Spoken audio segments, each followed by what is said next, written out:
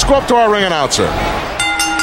The following podcast is scheduled for one episode and is our Vantage Point, the Retro Wrestling Podcast. Outside, we couldn't see it from our vantage point.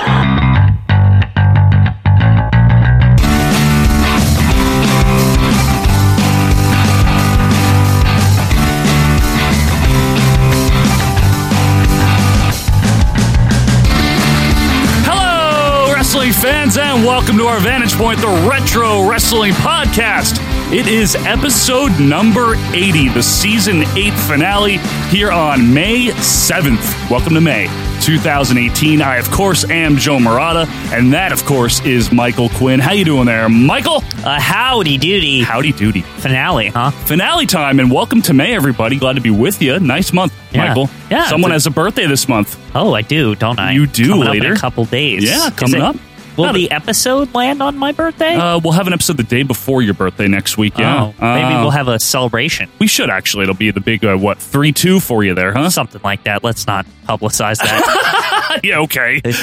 Folks, thanks so much for being with us for all 80 episodes plus specials. Of course, we are here to have a finale of sorts. We have some great topics in store for you. It's a little bit of a supersized episode, a very interesting review at the end of the episode. Oh, very interesting, yes. And before we get to any of that, I just want to remind you, as always, if you haven't yet, follow us on Twitter at OVP Podcast. You can also email us at ovppodcast@gmail.com.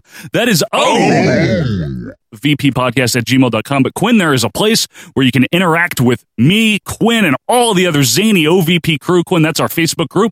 Yes, facebook.feet.finale. Great website over there. If you like your privacy, I don't know if it's a great website. However, it is where our group is. Yes, we are there. We are there. All 400 plus members right now. You go to you search our Vantage Point Retro Wrestling Podcast in the Facebook search bar. Yeah, the bar. Search book. Search bar, and you'll find us. You hit join, and you're in. A lot of interesting discourse there. Funny pictures, the promos with the high-pitched voices, the big mouth, type things. Those are going on lately. Yeah, all sorts of fun, whether it be retro or current. I know there in the past couple weeks, there's been a lot of discussion about the greatest Royal Rumble. Yeah, happened a little while ago. Yeah. That was fun. Right. And, we welcome everybody. That's one of the things that we really strive for is we're not just looking for people that think they know everything. If you do, that's great, because Quinn and I certainly don't, and we want to learn things that we don't know. But if you know a little, maybe you were a casual fan in the 80s, you're still welcome here. We just want everyone. We are, of course, Quinn, the Statue of Liberty, maybe the Immigration Services. The Ellis Island yes, of, even better. Of Facebook groups that do retro wrestling. I like it. It's a nice analogy. A few other things that you can do. If you really like the show, we appreciate that. Thank you. You can go to patreon.com/OVP podcast and you can donate. And as I always do, I want to clarify, that's not to support this current show, like this weekly Monday free show. Not at all. Not at all. It is actually, if you really just like our show so much and you want to give us something, we'll give back to you. We have 3 rewards tiers, a $1, a $2, and a $3 tier. For $1, you get to see the video of us recording each weekly episode, Quinn. Yes. Raw. And you could be watching it right now, actually. Yes. Does Quinn have Coke? As I wave something. Yes. It's a mystery, folks. A beverage. You'll have to watch to find out. If you add $1 to that for $2 a month, not only do you get the raw video footage every single week, you also get a weekly commentary. Every single Friday, Quinn and I sit down, we watch a match from the WWE Network. It could be a pay-per-view match. It could be anything that's on the network. And we sync up with you. We give you a time code, count you down, and we are your commentators for that match. Yeah, it's like Gorilla and Bobby or Jesse and Gorilla. You're like the Bobby, right? Yeah. Am I the Gorilla? I'll have you taken out of here. Am I the Bobby, though? Sometimes I don't think I'm the Bobby. You're the Lord Alfred. I feel like maybe more the Lord Alfred. So that's every Friday you get a commentary. And then if you had $1 more, that's right, for $3 a month, you get the raw footage, you get the weekly commentaries, and every single first of the month, we just had one come out last Tuesday on May 1st. Quinn and I have been reviewing 1982 WWF. And actually, the last one we did, the one for May 1st, Quinn, was May 29th, 1982. May 29th! The last episode before Vince McMahon Jr. purchased the company. Yeah, and to make it clear, this is actually a video review. Yes. Like, we have the video on the screen, so you can see what we're watching. Absolutely. While we watch it. technology, Yeah. and we have a video scope The that pops scope up. shows up. It's kind of like Yes. prime time a little bit. A little bit like Primetime. A few other things. We have a YouTube channel. Just go to youtube.com and search for our Vantage Point Retro Wrestling Podcast. Some cool exclusive stuff pops up there from time to time. And in addition to that, we have a few friends of the show, Quinn, that we like to shout out every single week. Oh, we shout them. We shout them. We have the Wrestling Podcast About Nothing. That's WPAN. It is hosted by two guys that have worked or do work in the business. One of them is a wrestler. He actually works for ROH right now, and his name is Brian Malonis, or as Quinn calls him, The Wine City Whaler. the Wine City Whaler, his partner, the Beer City Bruiser. I got to say something, Brian Malonis. Go ahead. I don't know. I didn't get in contact with you about this, but I was watching some of that newfangled New Japan Pro Wrestling. I heard a name drop. I heard Brian Malonis, our good friend, get name dropped by the announcers on there. Maybe Brian's going to get his Ribera jacket sometime soon. I don't know. Yeah, need two of them. Yeah. And he's joined on the show by Mean Mike Crockett, a wrestling referee, an independent wrestling referee that is currently on an extended hiatus. And they host a great show, get some insight from guys that have actually worked in the business, unlike us. And they'll conduct interviews. Recently, there was one with ROH's own Quinn, Bobby Cruz, the ring announcer. Yeah, and we'll have more from him later. Yes, more from Bobby Cruz later. Another show that we really like is GF Allentown, or Greetings from Allentown. It's a lonely show, Quinn, hosted by one man, our little brother, Petey Winston. Yes, the best way I can describe it is, would you like to take a tour of the mind of Peter Winston Yes. as he watches wrestling?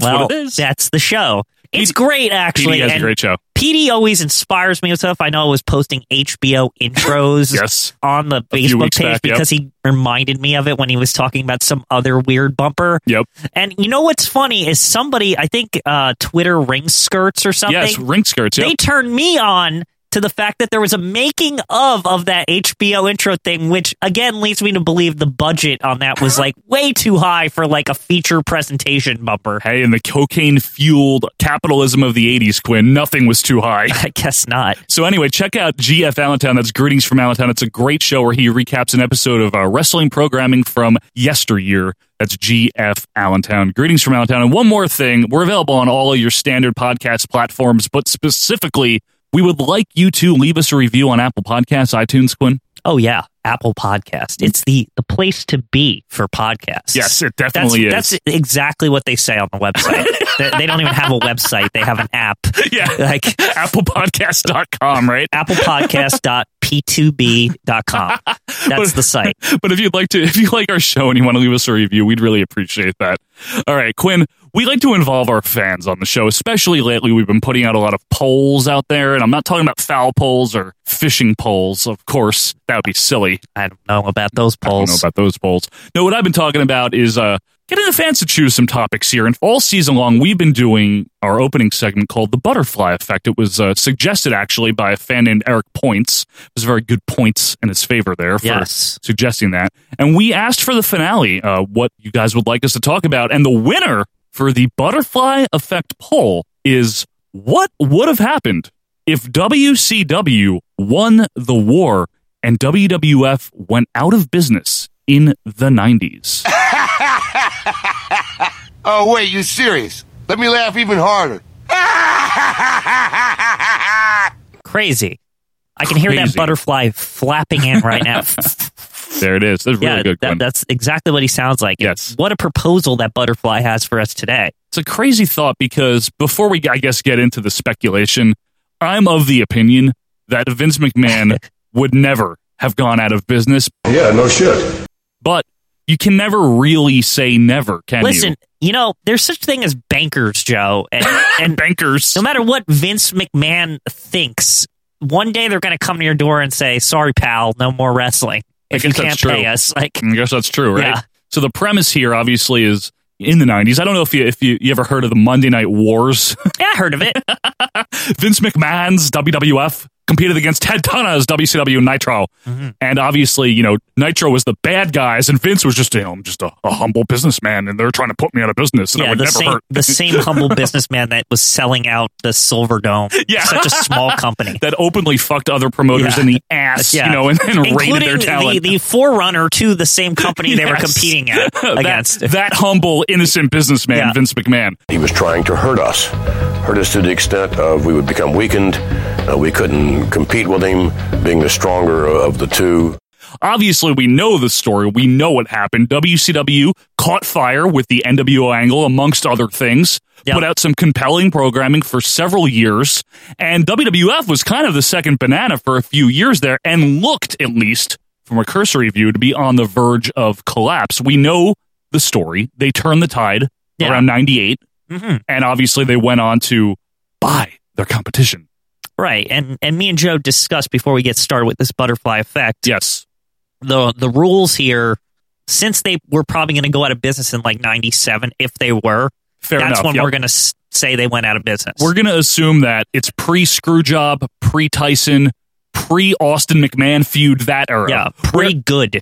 Where even though there was some great creative things going on in 97, we all love the Hart Foundation angle, DX. Pillman's got a gun. I always bring it up. You do? That didn't completely turn everything around. Yep. From a creative standpoint, it was great. From financial, not so much. So, Quinn, I'm going to give you the opening salvo here. What the hell would have happened? Forget the how. What would have happened if 1997, the fall of 97, Vince McMahon's bankrupt? Well, I'll tell you one thing. I don't think this show would exist. Our Vantage Point Retro Wrestling podcast. We just have to close the doors. This is a butterfly that I think would have affected us deeply. Yes, that's true. And I'll tell you why, because regardless of the fact that WCW would have gone on, and they would have probably gone on for a while without competition, WCW was a very poorly run operation. It absolutely was. It wasn't their poorly runness that put them out of business even. It was the fact that AOL Time Warner purchased the parent company. That's right. And they didn't want them. Yeah. So bye-bye WCW. That is true. Now, the interesting thing to think about here is you have a lot of talent that would have had to work elsewhere. Right. Now, what we know happened on the other end, botched as it might have been, is the WWF took in a lot of the WCW guys. Instead of doing a proper brand split, like we talked about this recently, they kind of did their own Raw SmackDown brand split. Right. So what does WCW do, Quinn? Let's start there. With all of these guys, Austin, Rock, DX, all of these top names that were actually really good in 97 and had become names in 90. Even The Rock. I mean, The Rock was something by then. He started to heat up in 97. All of these top talents, Ken Shamrock, Vader, all these guys that WWF had. Shawn Michaels, right, that were actually reputable. Mick Foley. Yeah. Some of these guys, former WCW rejects. Some never. What does WCW do? Can they even handle all of this talent? So what I think they would ultimately do, because they were so tied to the NWO branding. Yep. I think they would have outright said the NWO was WWF. They would just kind of make them the same thing. Instead of beating around the bush like they tried to do initially. They don't have to anymore. They don't have to. Let's say they buy all the WWF's trademarks, right? Right. Turner, who was at Time Warner at the time, buys all the WWF's intellectual property, all their trademarks, the contracts, everything. It's basically a reversal of what happened in 01. Yeah, it's the same thing. You say they branded as NWO and throw all the WWF guys into the NWO? Yep, and now they can overtly say, like, we're taking over. Right. Like, because it's like, that was the NWO's MO in the first place. Right. They were like a veiled WWF. They blatantly, for the first few weeks, even pretty much acted like they were from the WWF until they got a cease and desist. Right. And then they started integrating some WCW guys, because I think that they'll never say it, but I think they were trying to say, like, okay, this isn't. They're like, let's put Scott Norton. Like, sometimes I have a feeling that some of those B team people were simply there to, like, make it seem like it was less WWF. Maybe. Like, it's a valid like theory. Buff Bagwell and shit. Oh. Like, from NWO Hollywood, it's Scott Norton. Who cares? Now, Quinn, how obnoxious is Eric Bischoff the day after the purchase? Oh, I mean, you remember in 98 when he had like a motorcycle in the ring and like and it was crown. and he was like, I'm the best thing ever. Could you imagine the night that WWF went out of business? Oh my God. He would be like not only in a motorcycle, but he'd be in like royal regalia, and he would spend entirely too much money celebrating, which would then Turner would be all mad. Right. And I wonder what Vince McMahon is thinking. Here's another one for you. Does The Rock ever really become The Rock? I don't think so. Actually, I think that guy, Dwayne Johnson in general, I think he had the drive that guy was going to succeed no matter what. You really think so? I really do. In WCW? I think so. Because I think you're not taking into effect that we have a couple more years before the AOL comes in. If they even wanted to throw the WCW programming off, what if it was doing so hot that they wanted to keep it? In 97, The Rock was already the if you smell what I'm cooking character. He was starting that up, yeah. He was becoming that. Right. But I mean, in the Nation, that's Nation Rock, right? It is, yeah. August so, on, yeah. By the time he turns to Nation Rock, he's essentially fully formed. So I think that, it would have been, they would have just been like, this is awesome. Let's go with this shit. Okay. And by the way, you got to remember, this is 97. This is pre-Goldberg. This is pre-Goldberg. Is there ever a Goldberg? Do they ever need a Goldberg? Probably because not. they got all these other guys. They have Austin. Yeah, they got Shamrock. They got Mankind. They have Owen Hart. Yeah, they have Owen Hart. Would Owen have ever died? Would Owen have worked there? He probably would have, right? Yeah. Finish up his career. I think Brett would have gone there. As we know, he was already thinking of going there anyway. Brett would have gone there because he likes wrestling. Yeah. And money. Right. And that's his job. Right. So he would have gone there. What about The Undertaker, Quinn? Oh, WCW would have loved that. Right. Because they love anything hokey and that they can brand and make toys out of. And true. And try as they might, that one thing they never had, you can say what you want about Sting, Quinn. They never had an Undertaker, though. Not even close. They never had a character. No. I could see Bischoff salivating at the chance to get his hands on the Undertaker. Absolutely. We can make so much money off this thing. My goal was to make money. Hey. Would Undertaker have gone? Such a loyal guy to Vince at that point. What else is he going to do? That's true. Where are you really going to go? ECW? All right, here's one. What happens to ECW? Let's fork it, right? Yeah. So ECW in 97 was still at the tail end of its peak, though. Yes. 97, they were still really good. In the 98, right? They were really high. Yep. Creatively, from a production standpoint, they were doing good. Do any of these WWF guys say, fuck it, I am not going? We know Gerald Briscoe ain't going to WCW. We're going to kill their parents or whatever he says. We'll beat the crap out of you and kick you in the dirt and watch you roll over and die. Do some guys, maybe like Mick, and maybe even maybe not the Undertaker, but like Mick Foley perhaps, do they find new life again in ECW? Possibly. And actually, I have an interesting proposal for you. Vince McMahon, even though your company declares bankruptcy, doesn't mean your personal fortune goes away. Absolutely true. It's just a company. He's saying we're closing down this company, right? Yeah, we're selling all of this shit off to... Do you think Vince, since he's crippled, he doesn't have the big money in the WWE anymore, but he still has millions of dollars. Let's assume, yeah. Personal wealth, right? Do you think he gets revenge and purchases ECW? I could see that. I could see him restarting his career. I could see him working with Paul Heyman. The thing you have to remember is Vince McMahon, despite everything else that he ever tried, the only thing he's truly been successful for is professional wrestling. Right. He has to stay in wrestling. Which is why I think he would, considering he was helping fund the damn thing anyway, would it be much of a stretch to think he would slip in, purchase ECW, and recover that way? Possible. That's or restart something else after getting his footing again. Right. Because I cannot imagine Vince McMahon doing anything else. Even when he does these side shits like WBF and XFL, he's not that good at those things. Could you envision this? Mm-hmm. Since WCW was closed down because of AOL, not because of their own success or failures. Yeah, regardless of how many there were. They weren't a viable commodity, so AOL didn't want them, right? Right. Could you see a universe where ECW survives with Vince buying it out and kind of living with small means for a couple years with ECW, and then when AOL is doing the dumpster fire sale with WCW, finally he buys back all his intellectual property and WCW, and Vince gets the last fucking laugh. You know what? Anything's possible, Quinn. Then let's go with that scenario for a second. Because they sold WCW for $1 million. They did not few million. It wasn't a lot. I think it was cheap. Maybe 5 at the most. It was not a lot of money. It was not a lot of money. Let's take that road for a second here, and folks, obviously join the group and let us know what you think, or let us know on Twitter or email us. Who goes with Vince to ECW? Undertaker, maybe Shawn Michael, or what do you think? Does Shawn go with his friends? I think Sean is loyal to Vince, actually. Sean's about business, and he knows Vince is a good businessman. He knows that he just ran out of funds, essentially, and he also knows that WCW creatively is garbage. Yeah. That's what Bret Hart said, even. I thought it was absolute garbage, and I thought it was garbage then. Shawn Michaels had a mind for the business, even when he was drugged up. Even when he was out of his mind. Yeah, like, all he cared about was what could he do creatively. Okay. And if Vince said, Sean, I'm going to lay low, I'm going to buy this small company, I'm going to sit here for a couple years until I can plot my revenge. Right.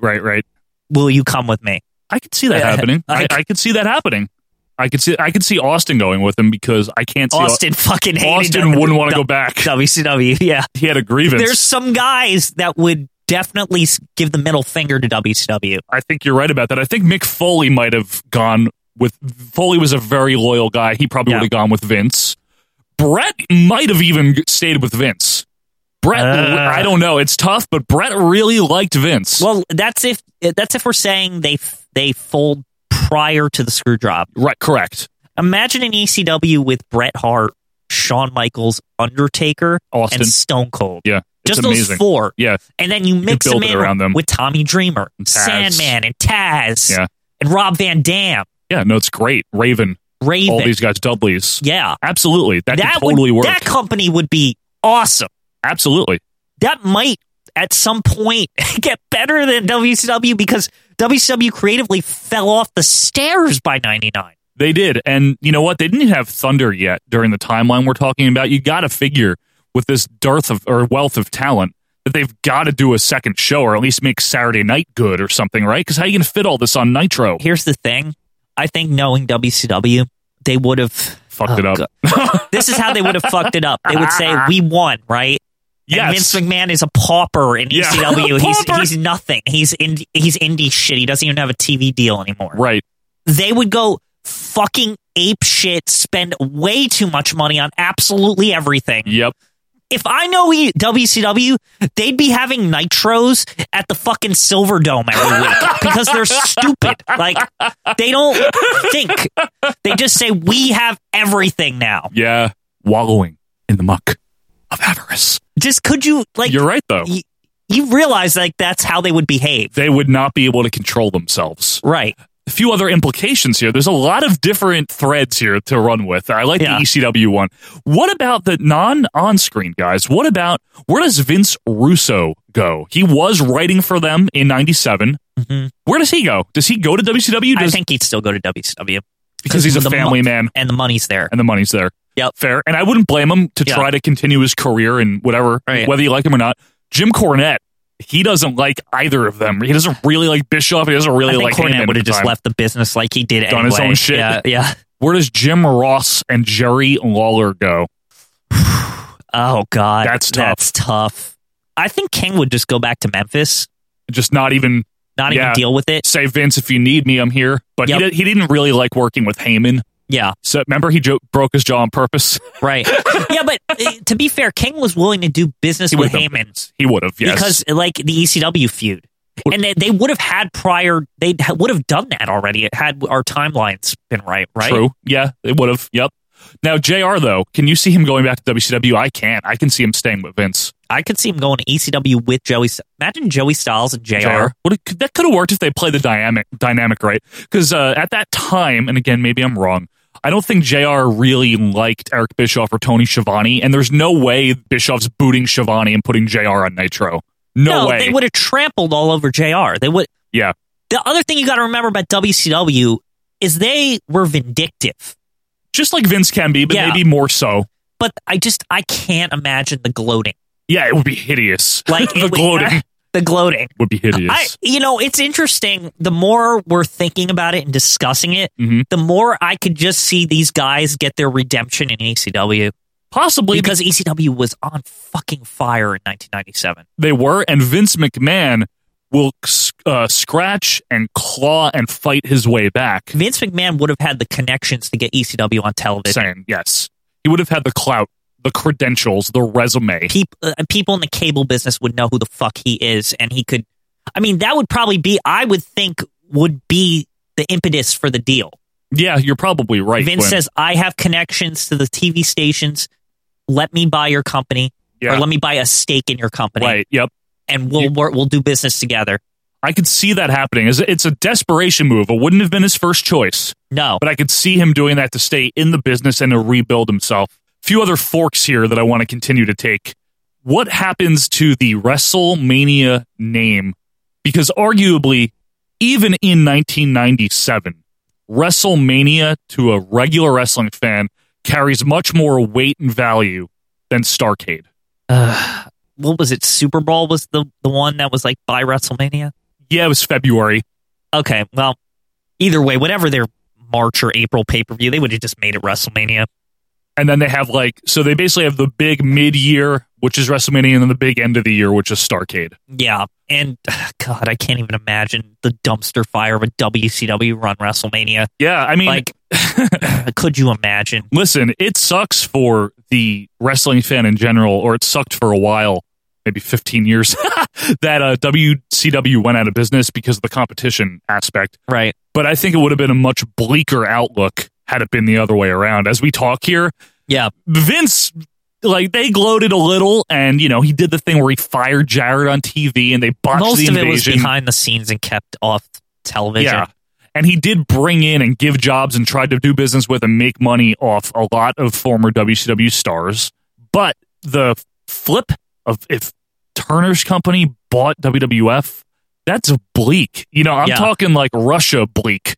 Just gray. And you know what? I don't say that because of Turner, because Turner was a good guy. I say that because of Eric Bischoff. Eric Bischoff's creativity, or kind of lack thereof. The thing with Bischoff, I don't know how many real great ideas in the wrestling world he really had. He was smart as a businessman. Yeah. But with him making all of the decisions, you got to figure Vince had Patterson. Vince had Bruce Pritchard. And Vince even had Cornette and Russo and Jim Ross and a lot of these really Gorilla Monsoon. And Vince McMahon in general had just a history in the wrestling business since the 70s. He learned from a very successful promoter. His dad. Bischoff was a corporate twerp. Yeah, that worked in wrestling. Yeah. That knew a little bit about it. Briefly. Yeah, from 87. Yeah. So, he had a history in it, but he wasn't ever really a booker. To put Bischoff in the position of the #1 promoter in the country, it's just a recipe for disaster. I don't... Well said. Because well said. Let's just say those 4 go to ECW. Yeah. Taker, Shawn, Brett, and Austin, maybe Owen or something. Yeah, maybe Owen. Triple H probably would follow Michaels there. Yeah, I would see that. But think of the guys who they'd inherit, like The Rock. Yeah, things like that. Right. Now, what about this? Another implication. There's a lot of them. Do the careers, because of the influx of talent to WCW, right? Yeah. Do the careers of guys like Chris Voldemort, Eddie Guerrero, Perry Saturn, do they even ever rise to the level that they were able to in WCW, no less WWF? It's interesting. Yeah, I don't know. Think about the Tyson angle that we miss out on and all the great moments from the Attitude Era.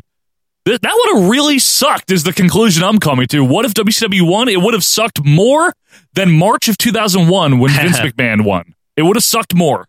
Yeah. Don't you think? It's the worst of the two evils, I guess. Really? I know, because in a perfect world, or a better world, I guess, WCW would have continued longer. Maybe they'd still be around to this day. It wouldn't have been Bischoff probably the whole time, but they would have at least had something where they're on Vince McMahon's ass a little bit more than TNA ever was. Right. Or anything else ever was. Yeah. At least WCW, even in 2000 or 2001, still had name value, still had talent, still had stars. I always say this about WCW, and I think this conversation brings it out. WCW at its very worst was better than TNA at its very best. By default. Yes. They just were. Yeah. You're absolutely right. TNA was not even a pimple on Vince's ass. Yeah. In terms of competition. They were a bug bite. They were a bug bite. Exactly. Yeah. But WCW was the company, the only wrestling company throughout the WWF's dynasty on professional wrestling starting in the 80s that ever won up to them for any significant period of time. Yeah. I want to before we go, I want to really talk about the talent that would go to WCW, because I think it's a little egregious to say like a lot of big names. This WCW would have to get some big guys. You know, they would have to get some people. Who do you think would have gone? I would think I could see Undertaker staying loyal to Vince, Shawn, all the guys we mentioned, but I could see Mick Foley going over because he was a family man. Also, I could see Brett. I could still see Brett, but we're talking Brett in his prime, still not fucked up. Yeah, Brett not fucked up, and Goldberg might not be a factor to kick him in the head and end his career. Right. If Brett goes, Owen, Davey, and Neidhart all go. So you got the whole Hart. You probably get the Hart Foundation as a faction. Yep. Goldust, possibly. Yep. Dustin Rhodes, right? He could have gone over. Goldust. Possibly some of the Nation guys like D'Lo Brown. Yep. The Rock. The Rock, maybe. Yeah. Ron Simmons, I don't know. He could have. I think Ron Simmons' relationship with WCW wasn't bad or anything. No. I think he was just, his time was up there and he moved on and then he moved to WWF. Yeah, exactly. Yeah. I could see Ahmed going and becoming a decent enough name there. Not a great name, but a decent enough name. Yep. Because he was a guy that didn't seem to have any ties to Vince. He just happened to work there. He was just a worker. I could see China going wherever Triple H went, obviously, at the time. I think, personally, I think Triple H wouldn't follow Shawn. I think he'd go with his DX pals over to WCW. I don't know, Quinn. That's a tough one. I think he would have stayed with Shawn because he had to still ride that coattail there. Yeah, but he could have rode on Hall and Nash's coattails. They would have had way more clout than going with Shawn. If he had to choose at that moment, Shawn going with Vince. But the gamble being taken is that if Triple H in 97, Triple H, right, goes to WCW, he's a very, very small fish in a very large pond. Where at least if he attaches himself to Shawn Michaels' buttocks over to Vince, he could be a very big fish there. And he seemed like he always wanted to be a big fish. I think you're underestimating him attaching himself to Hall and Nash, who had absolute creative control. They were very high up the food chain in WCW. They were up there with Hogan. I mean, no one was higher than Hogan. But I guess my point is that if those two are now top dogs in the biggest company by a long shot, because ECW isn't, right? Triple H, he would have just said, "Where can I get the best deal?" Maybe. Like you might be right about that. Yeah. The other thing to consider is, and we got to wrap up here in a minute, there could have been a lot of guys jumping ship that were established in WCW anyway because of the creative control of one Hulk Hogan and Hall and Nash. And a lot of these guys, you got to imagine, not everyone's going to play ball together. And maybe some of these more underneath guys, like Chris Jericho, maybe he would have gone to the ECW thing we're talking about. Yeah. Maybe Rey Mysterio would have, and Voldemort and Malenko. A lot of the guys that were just not big stars probably would have gone over to Heyman. Sounds like the cruiserweight division would have evaporated. Well, I would think so because they've got too much damn talent now that they didn't know what to do with the talent they had anyway begin with. Overall, it seems like it would be a massive reshuffle as soon as it happened because people would see opportunity. Because even if you go to ECW newly minted under Vince McMahon's ownership or maybe 50% stake or whatever the fuck, you can start anew there and get out from under the WCW politics and also a WCW running wild. I think the bottom line here, I think we've touched upon it nicely, is that it would have definitely reshuffled the landscape. I think the problem is that landscape would not have been as pretty to look at. Despite the one that we were left with in 2001, I think, like we said, that's the lesser of the two evils, is Vince winning, so to speak. Yeah. I just want to end it on one thing because I know it's our last butterfly. Yeah, go ahead. And I want to ask you one question. Yeah, sure. Where are we in 2018 if this happens? Vince McMahon is still in the wrestling business. Uh-huh. He's probably still successful at it. I don't know that unless he significantly was able to rebuild to the point where he bought WCW and went public. You got to remember, he wasn't public until 99. Right. I don't know if there's a WWE network yet. You know what I'm saying? Do you think WCW exists under Eric Bischoff's ownership? His group is able to successfully purchase it from AOL? Because you have to think Bischoff would have now had more cash because he would be ducking out of a company that's more successful. And I know you share stock and the better the company does, blah, blah, blah. I think, honestly, Quinn, even if WCW had prevailed in the situation we're talking about, the way that company was run, you said it at the outset, WCW would not be around anymore, one way or another. They would have spent themselves into oblivion. Absolutely, and the merger or something still would have kind of liquidated them, and maybe Vince wouldn't have bought them. Maybe they just would have not been wrestling, and maybe Bischoff would have left the business. Maybe he would have started something else. But I do think that the number one force in North American wrestling would still be Vince, but maybe on a scale of like 1993 versus the way it is now. And just to give you the converse, I think you're right. WCW would have probably gone out because I think so. It was just a party, and it was going to spin out eventually. Yep.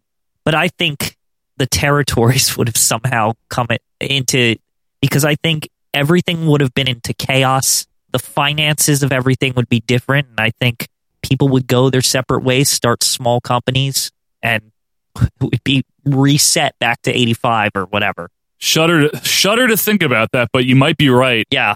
Folks, let us know what you think would have happened if WCW somehow, unthinkably, was able to put Vince McMahon out of business in the mid-90s. You can do that by reaching us on Twitter at OVP Podcast. You can join the Facebook group or send us an email. Well, Quinn, when we come back, we have our finale for Season 8 of Mount Rushmore and Death Valley, and that finale is coming up right after this. Nothing's bigger than the WCW, because we've got more power with WCW Power Slam Wrestlers. Power Slam Wrestlers are stronger and tougher, and nothing gets in their way. With spinning kicks, Goldberg's spear, Sting's bat attack, and Nash's powerbomb, these giants of wrestling will knock the competition down to size. Are you ready to come where the big boys play? Then you're ready for WCW Power Slam Wrestlers. Just try to top us. WCW Power Slam Wrestlers. Figures and rings sold separately. Here comes the money. Hey, it's Sean Mooney. I may no longer be in the event center, but if I was, I'd be talking about our Vantage Point Retro Wrestling Podcast. All right, boys, let's get to it. You ain't talking money, then you're talking no matter. And welcome back, wrestling fans, to our Vantage Point, the Retro Wrestling Podcast. Glad to be with you here for episode number 80. Quinn, we've made it to the 80s, the 1980s. Oh, wow. Yeah, so is everything next season going to be 80s? Yes, everything will be 80s. It'll be great. Reaganomics. Yeah. You know, Back to the Future. Madonna, Michael Jackson. VCRs become very prominent. I've heard. So, Quinn, we're here to do the final Mount Rushmore and Death Valley of the season. This is where each week we have put, and we will continue to put, 4 of the best of something onto Mount Rushmore, and 4 of the worst go down into the desert of Death Valley. And since it's the finale, Quinn and I actually chose this one. This is not a fan request, and it is the Mount Rushmore and Death Valley of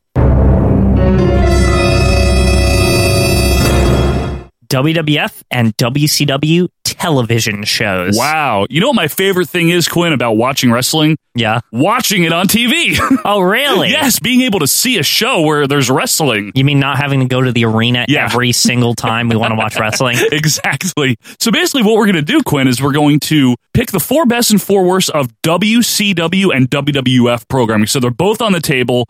Perhaps we'll do an honorable mention or two as we go along. Maybe we should do that programming note, before we start. All right, why don't you go ahead, Quinn? We were discussing this, and I don't know what the general consensus is between the two of us or whatever, but I don't know. By the end of it, we decided not to include ECW. Just because they had 2 shows. They only had 2 shows, but what I just wanted to say was that ECW Hardcore TV might be like one of the better shows of all time. Just because of its intrigue. Yeah. It's just fun to watch week to week. It was new. It was different. Like, I haven't seen a bad episode past like 97.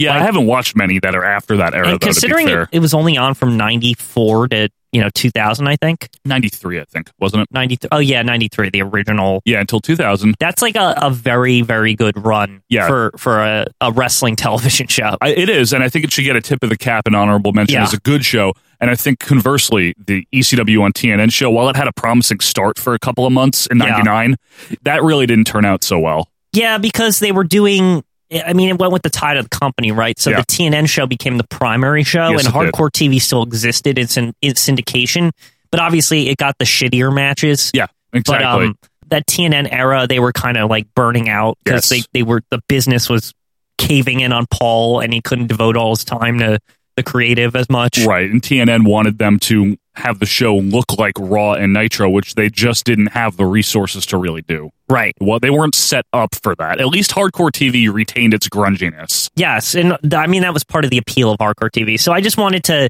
take a moment. Quick shout be out. like, yeah, Hardcore TV is awesome. Okay. ECW on TNN is not as awesome. I agree. It's not probably even the worst either. It's just like not as good. It wasn't that good. Yeah. All right, Quinn, well, why don't we get into this here? Why don't you start? I mean, you know, we alternate sometimes. Sometimes I have the pick, you have the stick, etc. Take the stick. What do you want to start with here? I actually want to start with one that's probably not as obvious. Oh, okay. Not a Monday night show? Not a Monday night show, but one of the premiere shows. Okay. And I think if you look at its whole run, it probably had the better overall. What is Superstars. WWF Superstars. Yes. Wow. Now, that was their A show from 1986 until 1993 when Raw became the A show. Right. Not only that, it was an outgrowth. It was a renaming of Championship Wrestling, which was their A show from like 71. Right. Until it's the successor to Championship Wrestling. Now, do we group it with Championship or it's a standalone in your opinion? I think considering like lists, consider it separate, I believe. Okay. So I don't think it's fair to say it's the same. Okay, that's fine. Now, make your case for Superstars. What about it you think qualifies it as one of the best? It's during a very hot period for the WWF. I mean, obviously from 93 to 90, when did Superstars formally end? The syndicated version ended in 96, and then it became the USA Network version. That lasted until like 01. Okay, yes. But that was the recap version. I'm going to give it a mulligan on the recap because, I mean, that's just obvious. It just couldn't be the premiere show anymore with Raw existing. But you're talking about when it was the A show from 86 to 93. Yeah. It qualifies, you think? Oh, yeah. I mean, it was great, really. I mean, I love how tightly it's edited and it's like perfect and there's no problems with it. It's rapid pace and it really keeps going. Mm-hmm. And you care what happened. Like, things happen on it. Things progress. Title changes. I can't believe it! Hockey Talk won! It's a great little package, and I think it's one of the best shows WWF ever produced. Maybe that's also because of the consistency, whereas Raw is over a couple decades and different styles of producing and stuff. They change up how the show is presented, and not even just like the aesthetic part of it, but just like, you know, how professional wrestling matches on television are presented in general. I'll agree to that. I think Superstars should definitely stay on the table. It was the place to find all of the top wrestlers in the WWF and get to see them in these tight packages, like you said. Yeah, quick squash match. Get to hear the announcers put them over, progress storylines along. Every now and then you get a big match and a title change. Yeah, get big matches, get title changes. A good, solid storyline development. That's how they built to their pay-per-views, mainly on Superstars back then. And I think the Superstars model is awesome because, like, I always explain this to people. I say, like, the thing you have to understand about Superstars is, like, there's all these squashes and stuff, and, like, on its surface, it might seem like shit, but the reason you care when they get to, like, WrestleMania or SummerSlam or Survivor Series is because you've seen, like, Ted DiBiase do the $1 Million Dream 45 times, or, like, you know, like, Roddy Piper put someone in the sleeper hold, or, you know, Hogan leg drop someone. Absolutely. Like, you know, like, oh, okay, this is how they beat people. This is like when they get to the match, like this is like why it matters that somebody kicks out of something. Absolutely, like, you know what I mean? Absolutely right. Of all the shows that we watch, you know, we've done a lot of reviews since episode number 11. You can always count on an episode of Superstars to be, if nothing else, well-paced. Yeah. And a lot of different things. Nothing really drags out. It's just, like you said, it's a very well-produced show. Yeah. And I am more than willing to leave it on the table. And I'm going to throw one at you. It's a Monday night show, but I'm actually going to, believe it or not, put Nitro on the table. And here's my reason why. Obviously, we know Nitro. Here's one of the cool things about it. Out of the gate in 1995, it was good. Yeah, that's saying something because a lot of these shows prior to Nitro, I mean, Raw debuted that way too, but like other than that, those two, Nitro, the intention of the debut was to like be like, hey, look over here, there's this other wrestling show. Like they actually cared. Whereas wrestling programs before that were like, oh, this is just where this company's wrestling is. Exactly. Happy New Year and welcome to Primetime Wrestling. And Nitro quickly became must-see wrestling TV, which had not been done against the WWF on that type of a head-to-head scale. I don't think that must-see style had been done at all that anything can happen. Like the WWF would always say it, but but the WWF would say it, but they wouldn't really deliver on it. It was mostly typical WWF shit. Whereas Nitro was about hey, these guys just jumped from another company. Like, who the fuck was doing that? You're absolutely right, Quinn. The Nitro benefited from a period of time where Vince was really losing a lot of talent. Yeah. And it worked. I mean, Nitro was in the fans' minds. Again, I've always preferred WWF. Don't get me wrong. But hell, I watch Nitro regularly over the WWF sometimes. It would be my primary because of the NWO angle, because of the different wrestlers and wrestling that you didn't get to see. There was a period where Nitro was cutting edge, believe it or not. Look at the adjective. Most wrestling shows go through angles and cycles and things like that. Whereas Nitro, I really think that if you look at its overall legacy, the NWO was that show's main story. Yeah, it was. That was the story that Monday Nitro was telling. It was. I mean, it started about 6 months into its run, Nitro's run, the NWO angle, and it never fully left the show. And I think whether that's good or bad, I don't know. I think a lot of people retroactively look at that as a problem, right? But you can't argue with the viewership. Like, people wanted to know what would happen with this thing. They didn't. At the time, I don't remember giving a fuck, being like, man, I really wish the NWO would go away. I was just like, oh, the NWO is a fixture of Nitro. That is a part of Nitro that the faces are trying to overcome. There's no Nitro without the evil that is the New World Order. Yeah. New World Order. I'll give it to you. And not only that, another point in its favor is that it had almost an entirely good run until about 99. And I'm not even talking about Russo. It was bad before Vince Russo. Yeah. But it was really good programming until maybe through the end of 98 or so, until around the finger poke time. It was just a great show. A lot of cool things happened. It only had 99, 2000 were bad, and 01 it barely existed. Yeah. And we talked about the NWO too, but the other fixture was it always opening with a cruiserweight match. It did for a lot of its run. The pattern of Nitro. It was open with a fantastic wrestling match that wasn't common in the mid 90s. No, good wrestling wasn't something on you TV. had No. in the opening contest of a show. Vince would do it sometimes, but not often. Yeah. Well, let me ask you this, Quinn. Is anything going to knock Nitro off? No. But I think this is a situation where there's a million television shows, so I don't think we should just be willy-nilly adding stuff, because we might be oh fuck, this show should be on there. What do you want to throw at me?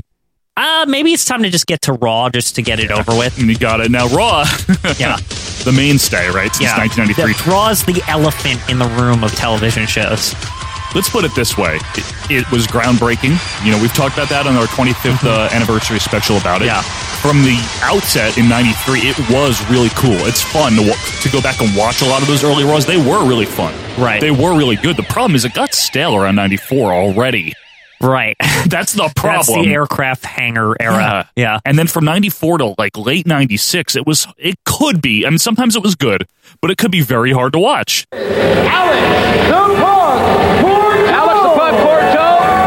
But then, late 96 until 2001? I'd say from that Raw when they were in Europe, after that, to, the next episode when Austin's running wild and shit, and whenever they gave the book to Vince Russo, it's the one after that live wire where Russo's this show sucks, and all that stuff. I know what you mean. Whatever that is, it's from that point to again, late 98-ish. Yeah, it's really good. It's really, really good. And then there's the silliness of 99, but man, 2000 under the Chris Kresge era, I always talk about that. Year. Triple H and Kurt Angle storyline, that triangle with Stephanie was great. Say, whereas we look at the overall WWF as kind of dying down in 01, I think Raw as a whole still had a lot to offer up to 2002, actually. Raw was good into 02. Yeah. Flair coming back, and then they did the brand split, and there were some interesting things. And there were some great periods of it, even in the mid and later 2000s and this past decade. Yeah, I mean,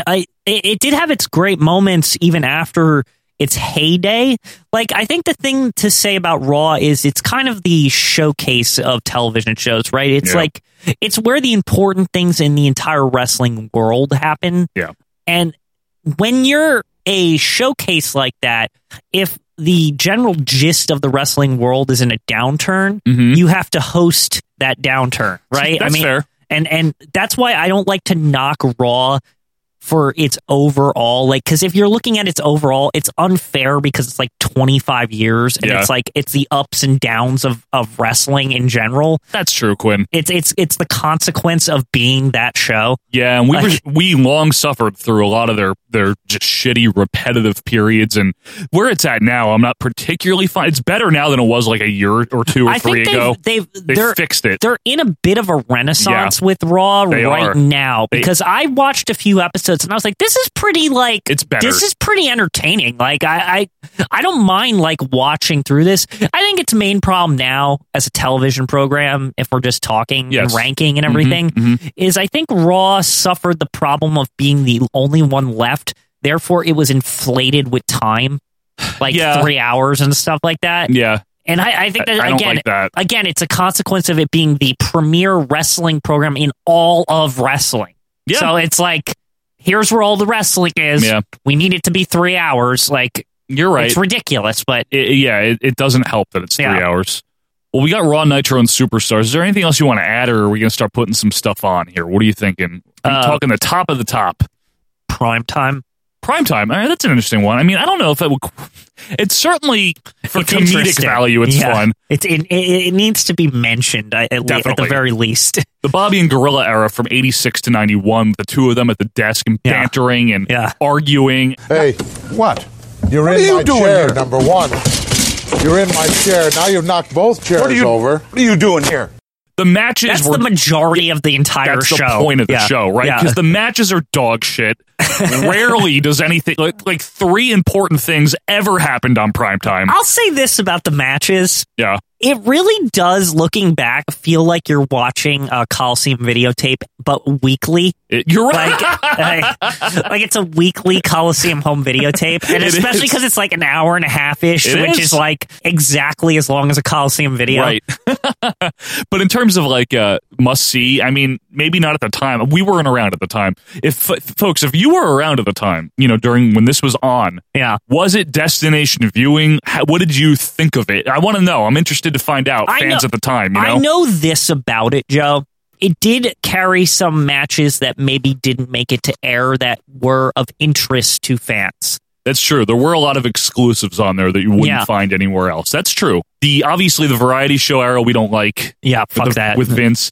Roundtable is basically middling. All the after stuff after Bobby and Grill left, they were all efforts to like rebrand it or Yes. something, and they were all bad. It wasn't good. And honestly, that lasted like you Couple said, of years. that went from 91's when Bobby and Gorilla left. Yeah, February.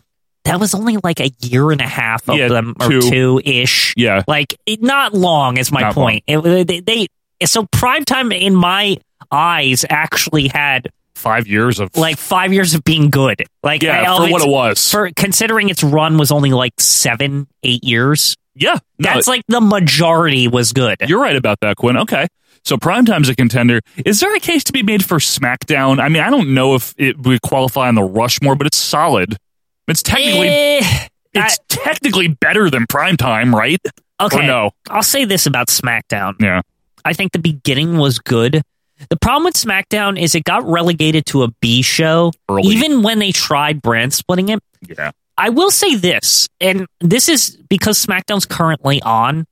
I have recently, and I haven't in a long time, watched SmackDown, but I was intrigued by the roster over there. So I've been checking out a couple episodes, not weekly, but every now and then. And I gotta say, I really enjoy that show now. It's 2 hours. It's concise. It's to the fucking point. Yep. And I like the people on it.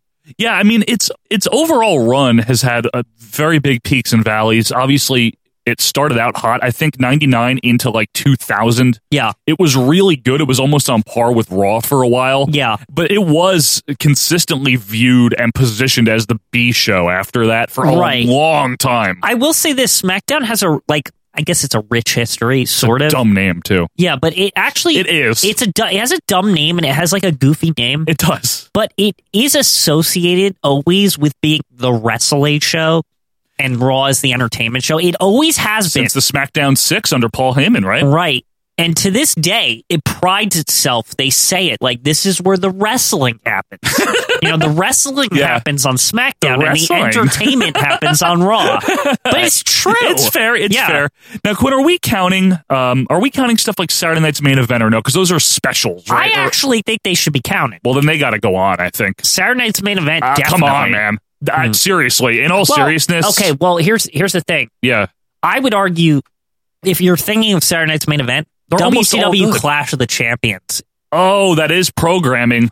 Yep. You're right. And here's my argument for Clash of the Champions is that Clash of the Champions was giving you a pay-per-view quality show on television like 2 or 3 times a year. For like almost 20 years. 10 years. Sorry. It was so cool. Yeah. Like, I really enjoyed it. Yeah. Like, anytime a Clash would be on, I was like, this is awesome. This is awesome. This is awesome. I watched them. I watched every single one from when I got into wrestling until they did the last one in 97. Yeah, and I was like mad when they got rid of it. I was Me like, too. wait, there's like, where are these free pay-per-views? Yeah. They're not on TV anymore. So we're counting them even though they're special. Yeah. I guess that's fair. That means we can count Saturday Night's Main Event. So let's briefly talk about that too. Saturday Night's Main Event wasn't quite pay-per-view quality, but it was like 4-6 times a year. You got to see big stars, big matches, big production. Yeah. Big presentation. This is again where the problem with we only have 4, right? Yes, we do. I feel like Saturday Night's Main Event can only be compared to Clash of the Champions. I think you're right. They're the only 2. They're analogous. And the problem is Clash probably had more moments. Maybe. I mean, it did. You think? Yeah, I mean, it had the early ones, especially in the early ones, and just the fact that it's like it was treated like a real live pay-per-view. And we're talking like free television programming, right? I mean, it is quality programming. Right. I would say Saturday Night's Main Event is too, though. It's very fun. Oh, yeah. Saturday Night's Main Event had its moments, but there's a lot of clunkers if you think about it. The moments are sparse. Okay. Just in Saturday Night's Main Event. Okay. Like, that's all. No, I agree with you. Yeah. There's a lot of weird ones that are just like, why is under this, the radar? Like, why is this fucking happening? It does start to fall off the rails in like 89. Okay. I can't personally. I'm trying to think if there's anything else I want to add to the table here. I think there's one we totally didn't talk about. Oh, what is it? Oh, wait. Did we talk about WCW Saturday Night? No. Okay, great. Yeah. Saturday Night, folks. That is, if Superstars was WWF's A show before their Monday Night Raw, right? Saturday Night, which obviously had a rich history, or World Championship Wrestling, because I include the NWA years. Yeah, it's all the same. And actually, it was considered the same show. It's the same show. The official run dates are considered 1971 to 2000. Yes, like it's the same show. It's not like Championship where they're like, nope, Championship ended. Here's Superstars. They just added that it was on Saturday night at some point. Like they just put that on the name. WCW Saturday Night was their A show until they got Nitro. Quinn and I watched it when it was probably their A show still before Nitro, because you were watching WCW before Nitro, right? So was I. And then when they got Nitro, I still watched that shit until like 97. Listen, 6:05, two hours of fucking wrestling on a Saturday night when you're like 10 or 11 years old. It was like heaven. It was awesome. It was like, oh, I don't have to go to school tomorrow, and there's a fuck ton of wrestling on TV. I loved it. Yeah. Johnny B. Bad, Diamond Dallas Page, Dean Malenko, all these guys, There was like 1,000 matches on it. Like, I felt like there was just like, it was just like all these people just coming down, like more matches. I was like dumbfounded how much content it was. Yeah, it really was. It was awesome. There was to like watch. title matches like every week. Like you're like, what the fuck is this show? Like, why is nobody talking about it? It was great. Yeah. I loved it. I'll be honest. I actually really loved that show, even after it wasn't their A show. But tonight on the Mothership right here on Saturday night. I think that, however, I think everything we've talked about is table. I don't know if there's anything else that can truly be added to it. No, I'm trying to see. Yeah, I don't think there's anything. I mean, do you think anybody would make a case for championship? Because I know a lot of people were introduced to wrestling because of it. That's all. Yeah, it's the same model as Superstars, obviously the old style. We haven't seen too much outside of 1982. We've seen 78. It was the same in 78 as it became in 82. Yeah. I think if we're going to put one of the two on, I think Superstars should be on because it's the one that we've seen more of. And just to be fair. And I think the thing with Superstars is that it was during a hot period. Yeah. I think if we're going to put something on, though, to start, I think it should be Raw. Yeah. Without Raw, there's no Nitro. With no Superstars, there's no Raw. But I guess. But then again, Primetime was Raw. Primetime was in the slot some of the time. Sometimes it was on Tuesday. But nothing like Raw had been attempted by either company before. I think Raw's big contribution is it proved a live television could be done on regular, not pay-per-view. Yes.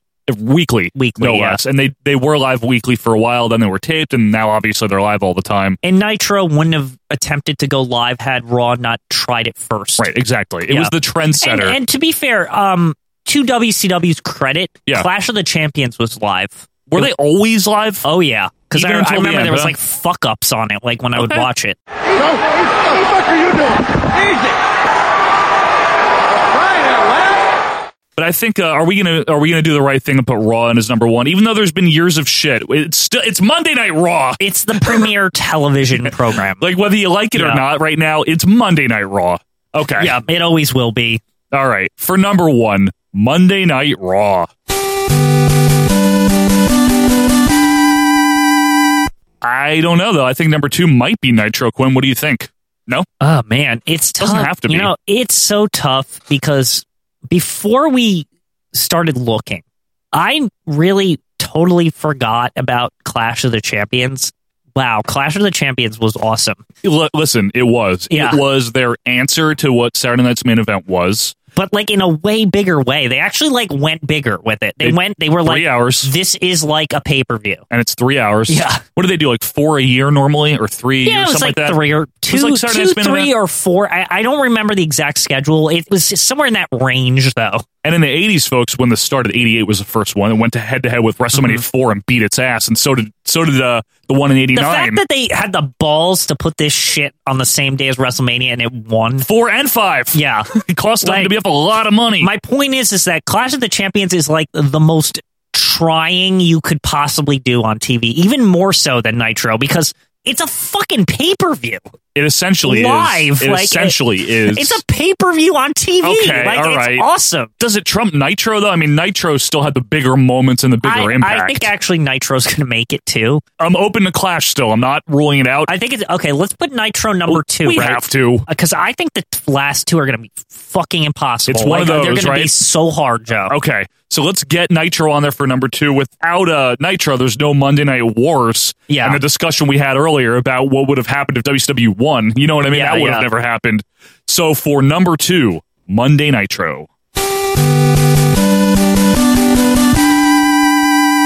What are you thinking? Here's the thing. Yeah. Is You're very contemplative. I love Clash. Me but too. I also love Saturday Night. Yeah. Man, WCW is getting some major props in the programming department I'm here. surprised when I look at this because when we're just talking television programming, WCW had a lot of good shows. Like they really did, and consistent quality. Yeah. Just from a television basis. I understand that the last years have sullied its legacy. Absolutely. I get it, but they were producing great television since 1971. Yeah, that show. And to say that everything they did was shit because of 1999 and like 2000 and 2001, like that it just undoes their legacy of great television. It seems like egregious, unfair. right? Yeah, a little egregious. Yeah, yeah. Okay. Well, here let's recap what's on the table here. Okay, we have Primetime, which I think needs to go. Yeah, unfortunately, right? I love Prime. Like I do too. Primetime is I like love a it. sentimental favorite. Yeah, but it's not. It can't stand up to Saturday Night's Main Event, Clash of the Champions, or Clash of Champions. What is it called? I think it's Clash of the Champions. Who cares? WCW Saturday Night. Yeah. And WWF Superstars, to be fair, is still a player they're there. still superstars. Oh, this is a mess. We got 2 from each company on here, and they're pretty much the same things. In Saturday Night's Main Event and Clash, you have the pay-per-view the style. pay-per-view style, big production, big deal, few times a year, right? The specials. And with Saturday Night and Superstars, you have the original A show that hung on past the Monday shows and was still respected. Yeah. Let's put each one head to head. If we're putting Saturday Night and Superstars head to head, here's It's tough, Quinn. Okay, here's the thing. Yep. Superstars had a great run, right? A really great run. WCW Saturday Night had a great run, but here's my thing. This is where it pains me to have to do this. Yeah. But I think Saturday Night gets the edge, and I'll tell you why. Oof. because Superstars... I don't know about this. Listen, just listen. All right. After Raw, Superstars was utter garbage. Yeah. But after was. Nitro, Saturday Night was still like a thing that was like treated with respect and honor, and like it was a great television program for a couple more years. Yeah. The only era it got bad is like when they had Thunder, then they really didn't give a fuck about Saturday Night anymore. That's when it ceased mattering, was early 98. Yeah. But through 97, it was still a good place to catch a lot of the depth of WCW's roster. Yeah. That they wouldn't have time to put on Nitro. And the other thing is WCW Saturday Night or / World Championship Wrestling or whatever. Yeah. The moment, it actually has a lot more memorable moments in a lot of these very famous Ric Flair and Dusty Rhodes promos. That's true. If we're going all the way back to the mid-'80s, I think it's got it. And not to mention, the one last thing that puts it over the top is the wrestling quality was a lot better, and there was more feature contests on it every week. There were. Superstars is great, so no besmirchment meant here. Yeah. Okay. I know, I'll but dump it's Superstars. Like, you're right. There's a lot of arguments to be made. Sorry, one more thing. Yeah. Just the fact that this fucking show was such a threat that Vince bought its time slot. Well, I don't know if it was because it was a threat or because he was just being Vince, Quinn. No, but it also, the 6:05 on TBS slot it was a staple by then. Established, so known, so highly rated and watched. It's true. Should say a lot about the work they did prior to 84. Yeah, and we're counting the whole run of the show, right? I mean, right. The 80s version is really great. They built a prestigious show / time slot that was coveted by Vince himself. It's indeed a pleasure to be associated with WTBS, and we promise to bring you the greatest in professional wrestling entertainment in the world today. Okay, I'll take Superstars off. Now, before we put Saturday Night on, Clash or Saturday Night's Main Event? Man. You've made your case for Clash. Yeah. My case for Saturday Night's Main Event is this. It had Hulk Hogan all of the time. Yeah. Almost all of them had Hulk Hogan.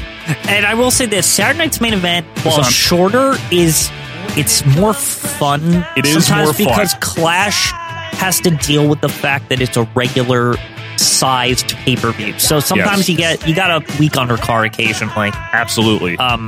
Not to say Clash didn't have its moments. It certainly did. Yeah. But Saturday Night's Main Event was your chance a few times a year, right, to see the voices of Vince McMahon and Jesse Ventura putting over the latest angles, high-profile matches, guys like blow-offs. Blow-offs sometimes, right? And guys like Randy Savage and Hulk Hogan and the Ultimate Warrior and all the big stars of the 80s into the 90s. Not only that, if we're including the main event specials under the umbrella. Yeah, the highest-rated television show to ever happen. I mean...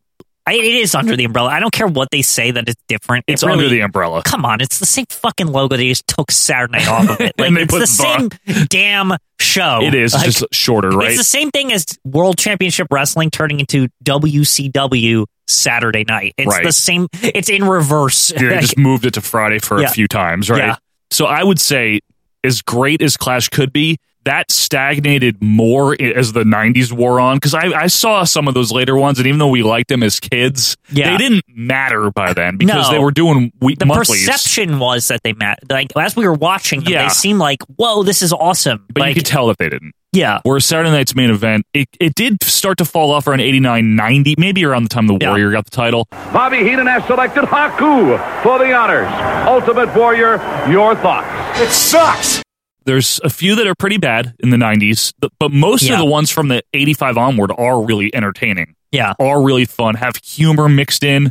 You know, because it was filling Saturday Night Live's time slot, so they do a little sketches and stuff. Yeah. I love Saturday Night's Main Event. I don't know that I can sit down and watch any random Clash and have the same enjoyment that I can to watch any Saturday Night's Main Event. Yeah, maybe the thing to be said about Clash is you had to be there to enjoy Clash. Right. Whereas with Saturday Night's Main Event, they hold up.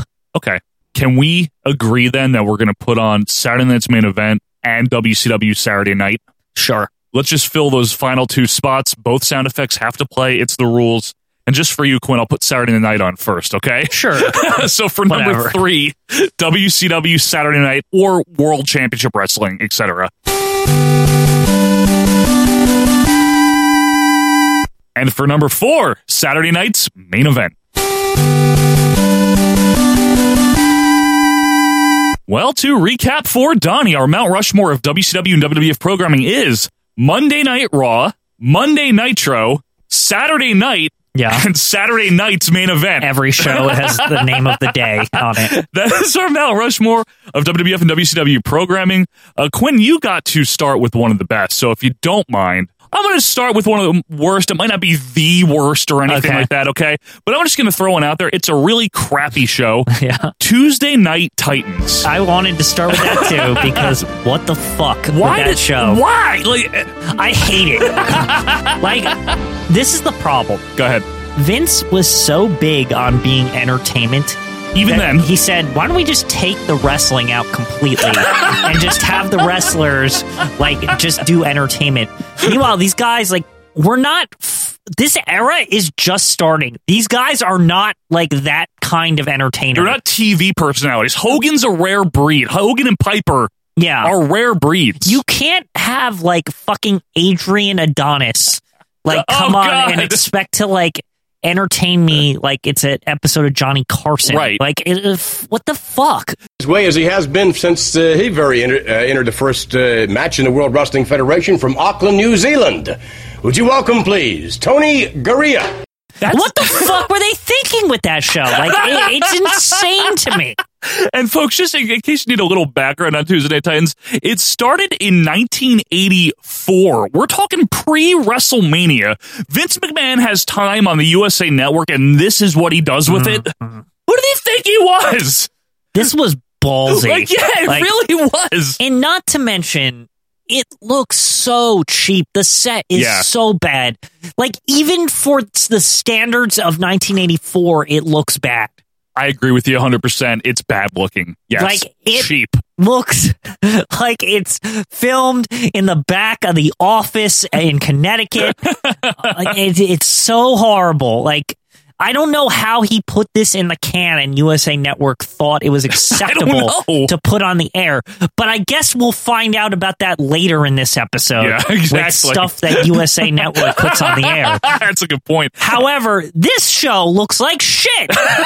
And not only that, it gets worse. Because Vince leaves at one point and it's the Mean Gene version, and Mean Gene's just not cut out to do this. This is like leaving Mean Gene holding... I think I said this to you once about how when Vince knows something's failing. Oh God, yeah. This is almost like his friend Trump tends to do. When he knows something's going to fail, he gets the fuck out of there and leaves some other person to hold the bag. And he leaves Mean Gene to hold the bag, and like we're supposed to think that this show went downhill because of Mean Gene. Right. But it was a horrible idea to begin with. You know, there's some rather interesting reading in the latest edition of the World Wrestling Federation magazine. King Kong Bundy's on the cover. You're right. It's all Vince. Don't act like it isn't. And you know what? Just to show you how Vince thought it was so fucking good, right? Yes. Like, do you realize it was like one of the first things on the network they archived? Do you remember that? Yeah. I was like, I couldn't believe it. Yeah, it was like, put on very early. And you know that's because Vince is like so proud of it. I love that. I'm Johnny Carson. It's like, I wish I could do it now. Yeah, like he would too. He would if Vince could get a television company to pay him to have like a late night show, he would do it in a fucking heartbeat. Like, you know it. Well, like even as an 85-year-old man or whatever. 85. Whatever. At least you've made your feelings known. Do you want to? Do you want to put? Get it out of here. We're putting it on Death Valley already. It's horrible. Okay, like it doesn't deserve to exist. Okay, let's put it on for number 1, Tuesday Night Titans. Die. Horrible. I didn't know you'd have such a volatile reaction. Oh God, I hate that show so much. Like, the more I've seen like of WCW and WF, I realize that is like, it's really bad. Primo, the worst shit ever. It is primo. Like, yes, very primo. What's another one that you really don't like? Do you got Thunder? Ugh, yeah. Yeah. Thunder was good for what, about a month? Not even an episode. The only good episode ever is the one where it's like, and the number one contender is Bill Goldberg. And like, that was the end of Night and Thunder. Like, there was just never a purpose for it after that. What a piece of dog shit that show was. I mean, honestly. Even Bischoff didn't want to do it. No one wanted to. Like, it was totally the brass up at Turner. Like, it's succeeding. We need another show now. We need to capitalize. And apparently it was supposed to be a vehicle for Bret Hart, who they had just signed. And Bret's like, yeah, they were going to use Thunder to promote me, but it didn't work out that way. Listen, they say that, but they're full of shit, aren't they? All they wanted was just more wrestling because it was getting good ratings. Yeah. They because it sucked. I feel like that's like a retroactive thing that they wrap it around Bret Hart. Like, yeah, you might be right. Like, because it was coincidental with the timing. They wanted to do it a year before he was even involved. You're right. Like, yeah. They always wanted that slot, an extra slot. Yeah. Yeah, Thunder was one of those shows that maybe it had a bit of buzz in its first couple of months. I'm not saying it was good, but it had some buzz. But quickly, it was apparent by mid-98, even started in January that 98. It was unnecessary. That it was unnecessary and that you didn't need to watch it. It's analogous to me with Sunday Night Heat. WWF. And that's not one of the worst, but it's not good. It got really bad really fast. The MTV era, remember that? And when they would host it from WWF New York, the restaurant era. Actually, it might be one of the worst. It's pretty bad. I told you, this is my show. I told you MTV stands for more Taz victims. But like Heat started in August of 98, remember that? Yeah. And it was 3 episodes mattered. And then it was like, nope. The halftime one is the most memorable one. And then there's just never again after that. Never fucking again will there be Sunday Night Heat that's good. That might be its saving grace, actually, was halftime Heat. Other than that, it's a pretty damn bad show. But Thunder, like I said, has the moment that's not even wrestling where they announce that Goldberg is going to fight Hulk Hogan on Nitro that next week. Yeah. They could have just said that on Saturday night. Like, they didn't even need Thunder for that. Yeah, you're right. Bad show. Yeah. Didn't matter. No one cared. There was one point, I forget when, maybe 99 or 2000, where they literally just started taping it during the Nitro. I think it was either taped before I didn't or know after that Thunder Nitro. was taped during Nitro. That's really bad. They first moved it to Wednesdays. What did they do Saturday night? Like, how I don't even know if they were taping Saturday night because I anymore. thought Saturday night was taped during Nitro also. They might have stopped doing matches on Saturday night by that point.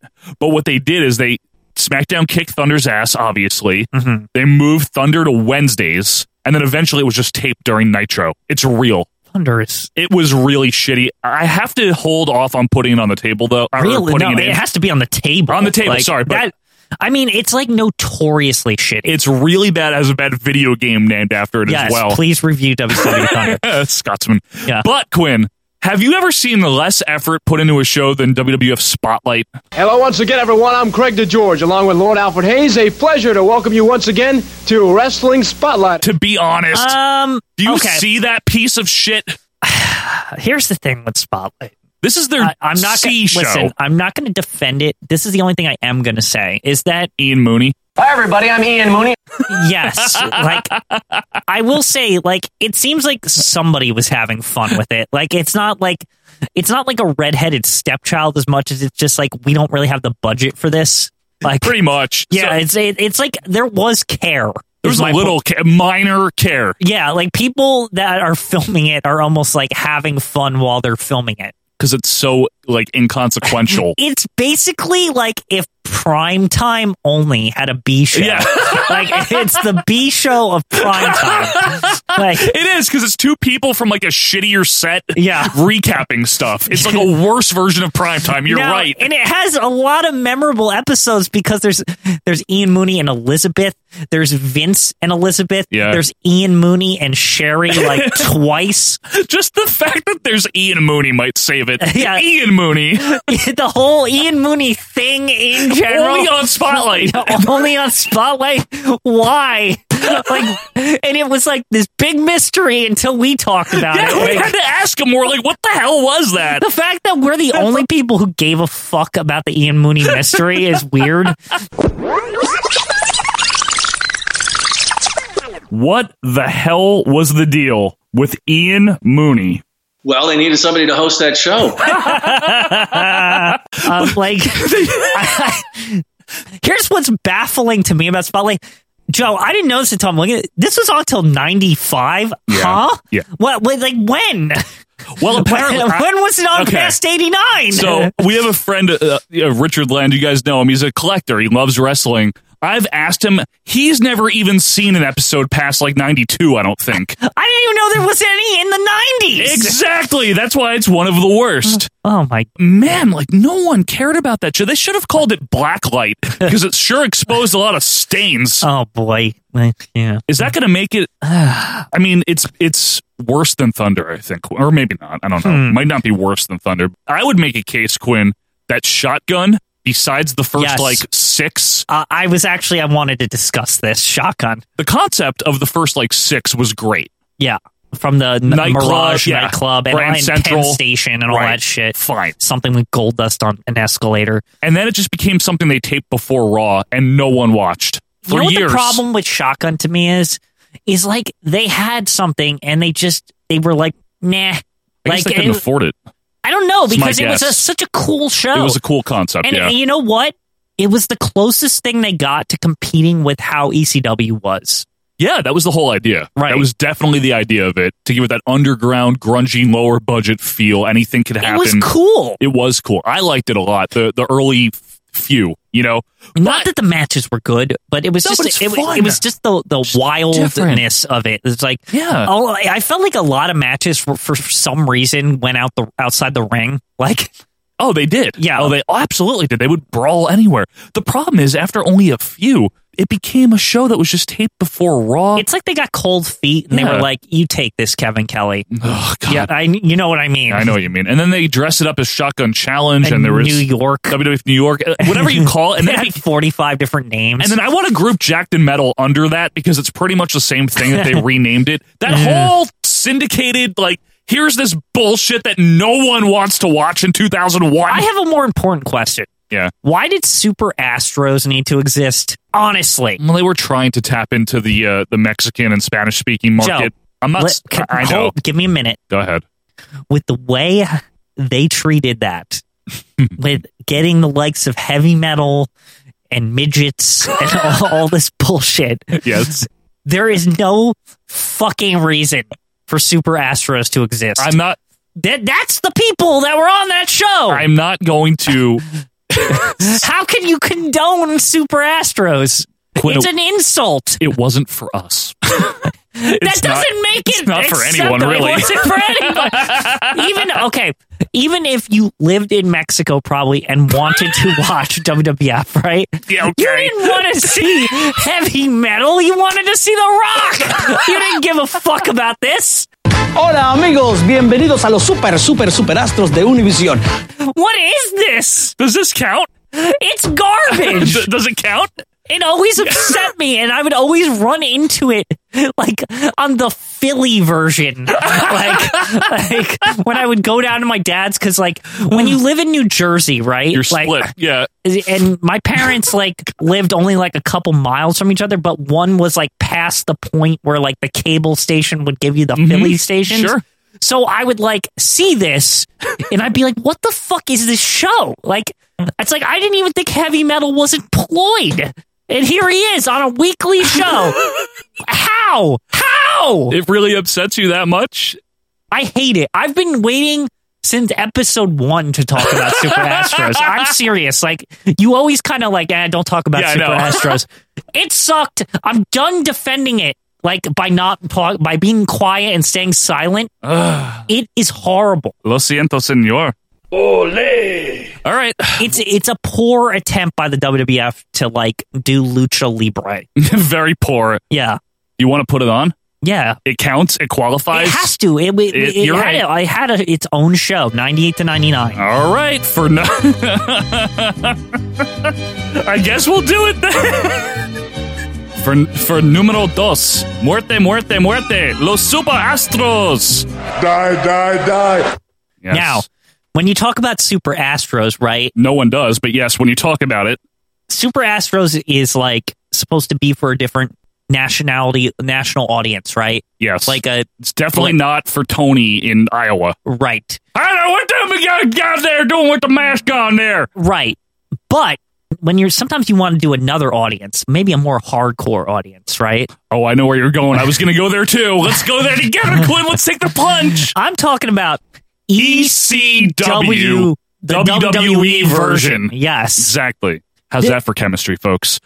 Fuck that show. That show. Yeah, seriously. That was good for half an episode, maybe. Yeah, until a vampire showed up and a zombie and all that. God, Kevin Thorne and fucking Boogeyman came out of that. or whatever her name was. Yeah, but not Elvira. Yeah. Holy shit, did they not try after like a week of that? That was horrible. ECW on Sci-Fi. Remember that? Remember that was the third brand? Yes. It was a brand. Remember how like they sent CM Punk there to die initially? Like awful. I seriously thought that they thought, nobody will care about this CM Punk guy if we send him over to ECW. Terrible idea. That was a terrible idea. Because you know what's funny? People were watching it because of him initially. Yeah, I know they were. He was like the big cornerstone, right? Yeah, and I don't think that was on purpose. It wasn't. Like, it was like all of a sudden the indie people are like, wait a second, CM Punk's going to be on ECW. Yeah. I'll watch that. And then they were in store for zombies and vampires. So. God. You know, the problem with that show was they got a big boner because Paul Heyman helped put together the first One Night Stand in 2005. And it was good. The year before. Yeah, and it was great, right?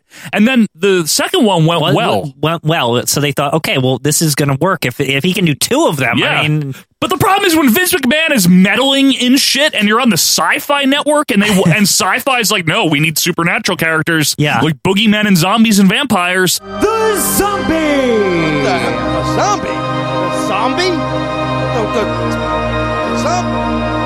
What is a rib? What is this? Their balls were tied. Their balls were cut off by barbed wire. This is what happens when Vince touches something he shouldn't. This is the reason why NXT is the way it is right now. Because the company knows that when Vince meddles in stuff that he doesn't know about, that it gets ruined. It was ruined. Yeah. That was a very, very bad show. NXT Game Show was its successor, and that was no better. Can we talk about that for a second? That was horrible, too, So, Quinn. does that count as different? Yes, that was its own show. But does that count as NXT? No, is what I mean. No, that's a rebranding. The new NXT that started in 2012 or something like that. Yeah, or 11 maybe. The current one that's separate from that show. Yeah, Horrible. the fact that they're still like kind of nudging at it to this day with the Miz and Daniel Bryan feud. Yeah, I know. That's like, kind of funny. It's based out of that. I know it is. And my NXT rookie is Daniel Bryan.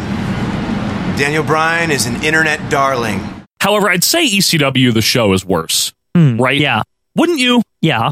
I mean, the NXT Game Show was shitty, but ECW, the show. Yeah. You know what? Are you chuckling at, Chuckles? I just was reminded because of NXT Game Show and ECW and all that wackiness of another show from the wacky era. What? The only half-an-hour wrestling show to ever happen. Saturday Morning Slam. Yeah, that was fine. That's a happy one, though. That one's good. Is it, though? Yeah, that's fine. Well, okay. Brian Danielson as the Dazzler. So, yeah, Daniel Bryan had a different character on the Dazzler. it. Was the Dazzler. With the hair. Yeah, he would have like a hook in his hair, and he was evil. And he would talk about fighting bears and stuff. Yes! A bear! It was only a half an hour. It was a half-hour show. And it was on like the CW on like Saturday morning cartoons. You're right. Let's do a quick elimination round here, Quinn. I'm going to put two things head to head. You tell me what's worse, okay? Okay. Thunder or Heat? Worse. Thunder. Okay. I agree. Yeah. I agree. Thunder's worse. Spotlight or Shotgun? I know. Oh, that's hard because Shotgun's saving grace is the first few episodes. But Spotlight's got some charm to it. Spotlight also can't be found on TV after like 1990 somehow. I don't understand. Where is it? Like, was it ECW Hardcore TV? Like, where did it go? Yeah, somebody needs to find the lost Spotlight episodes. Well, you know one of the best things about watching TV is being able to fucking find it. Yeah, exactly. Like, was it even in the TV guide? I don't know. I don't know. But Shotgun's like so pointless after, you know what I mean? Shotgun itself was hard to find, if you recall, because after a certain point, I believe Shotgun was on at like 4 a.m. or something. They just didn't care anymore. Yeah. And it was on for so long. Existed to show us like Takamichi Noku matches and stuff. And then it became Jacked in Metal from like 99 to 02. I don't know. I think Shotgun might be worse than think? Spotlight.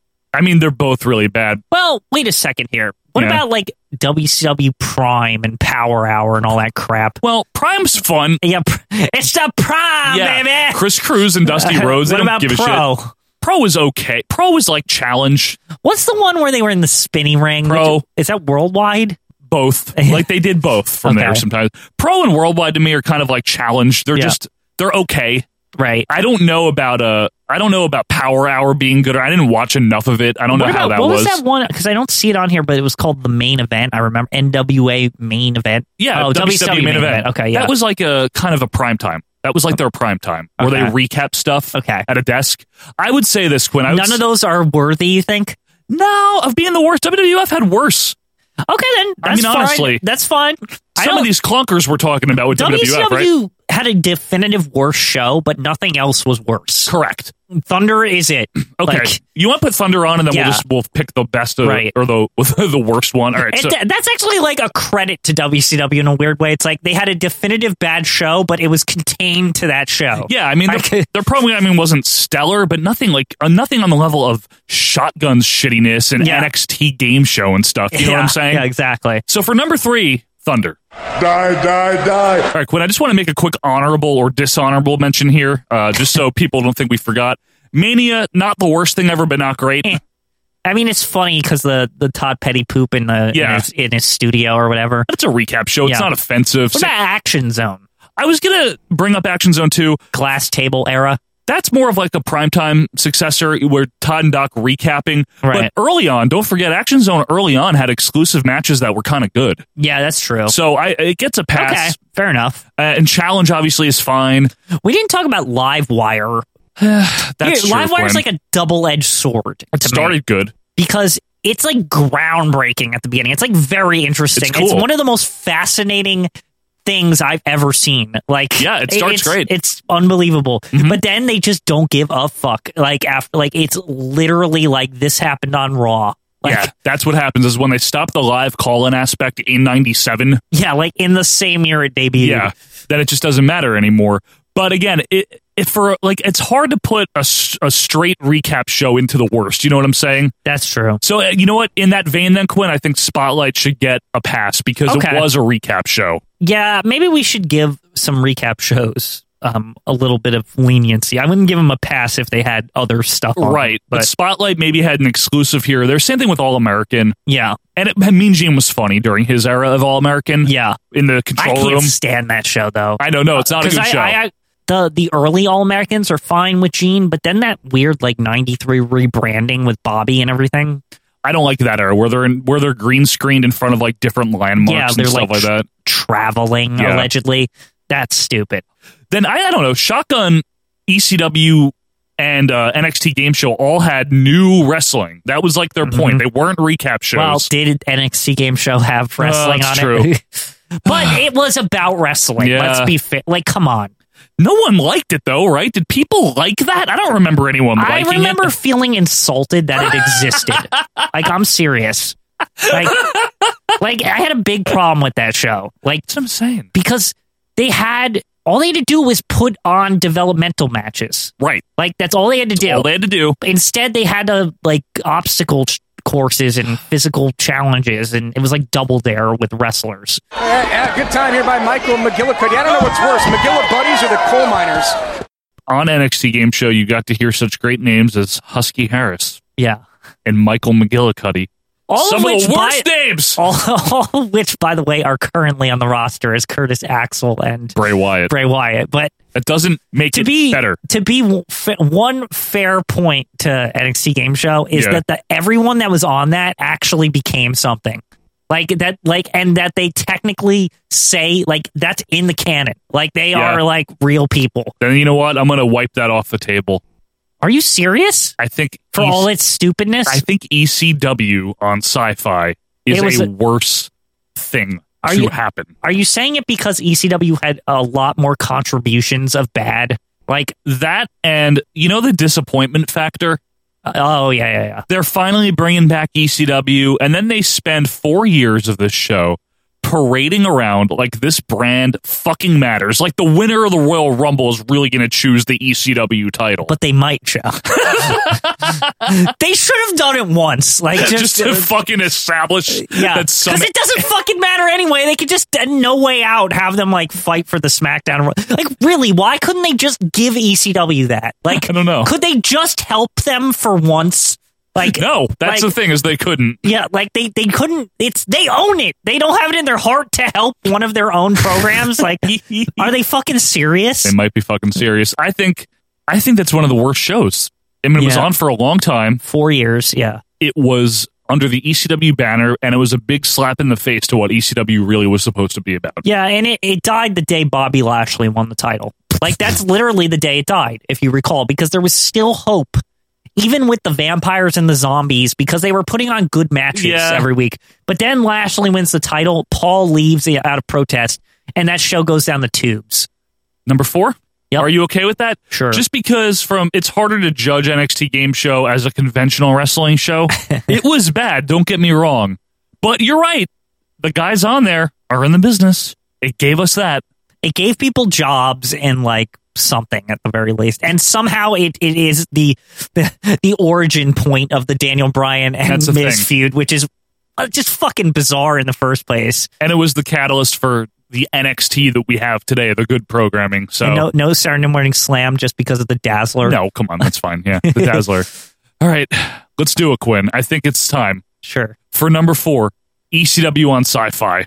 Die. Well, that's our Mount Rushmore and Death Valley. To recap the Death Valley here for Donnie, we have Tuesday Night Titans, Super Astros, WCW Thunder, and ECW on Sci-Fi. Don't go out of your way to watch any of those. That is our Mount Rushmore and Death Valley for episode number 80.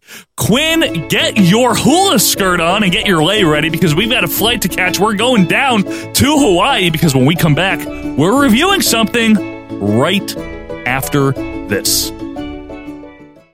They may tear you limb from limb. I'm gonna tear you limb from limb. They may fight you to the end. We're gonna fight you to the end. They may even call you names. You're dumb. You're stupid. These guys know how to hit where it really hurts. Yeehaw! Believe me, folks, they do not all come like that. Oh, but they do. And you love it.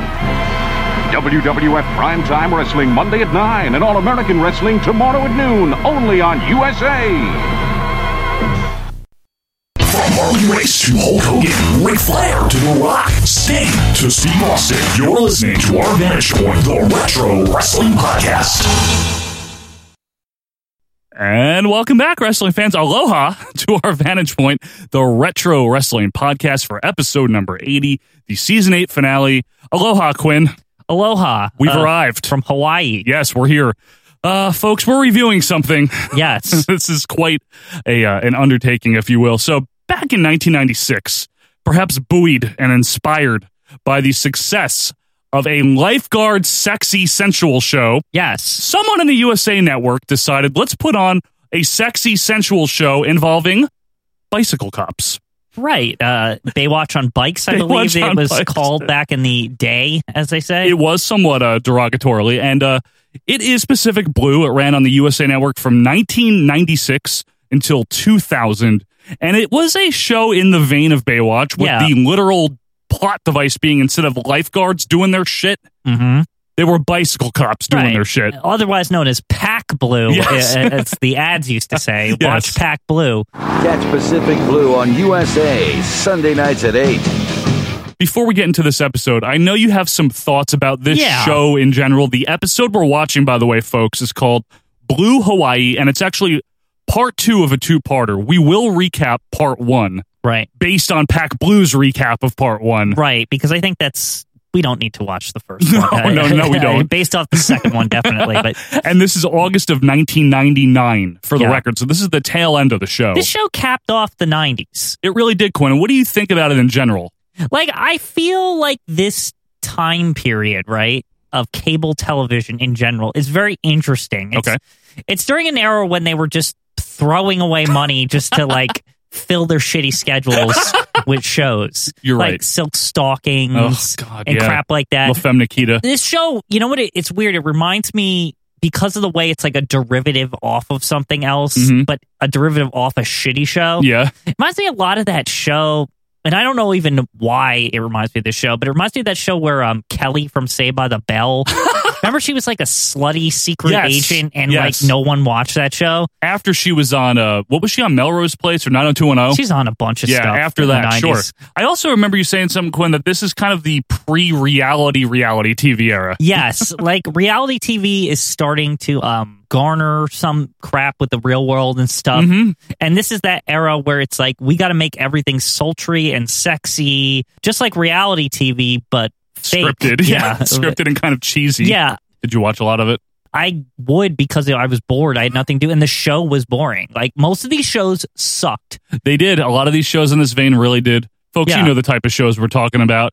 It's scripted serial drama that throws in just enough romance and sex to try to hook everybody, enough action. Yeah, and it's just such an odd era for TV in general. I mean, this is a time period where people thought that 80s show was a good idea. Like, you're right. The ideas being ballied around were all terrible, like campy, cheap shit. Yeah. Or like, here's some other show that's successful, and like, let's make it like that. That's literally what happened at the turn of the century, I guess, if you will, right? Yeah. There was a lot of that going on. Turn of the millennium. A lot of forgettable TV shows. Pac Blue was middle of the road. It wasn't especially bad, but it wasn't good by any means. Yeah, it was. I was looking into this show, and it's kind of like a joke amongst the Hollywood industry. Like, there's an episode of Entourage, or there's multiple episodes of Entourage where Johnny Drama, like his biggest role ever was being in Pac Blue like a couple times. You're like, absolutely right. But that like should tell you what like the industry thinks of this show, that they would make jokes like that. I also know that the one of the stars in this, I think the sexy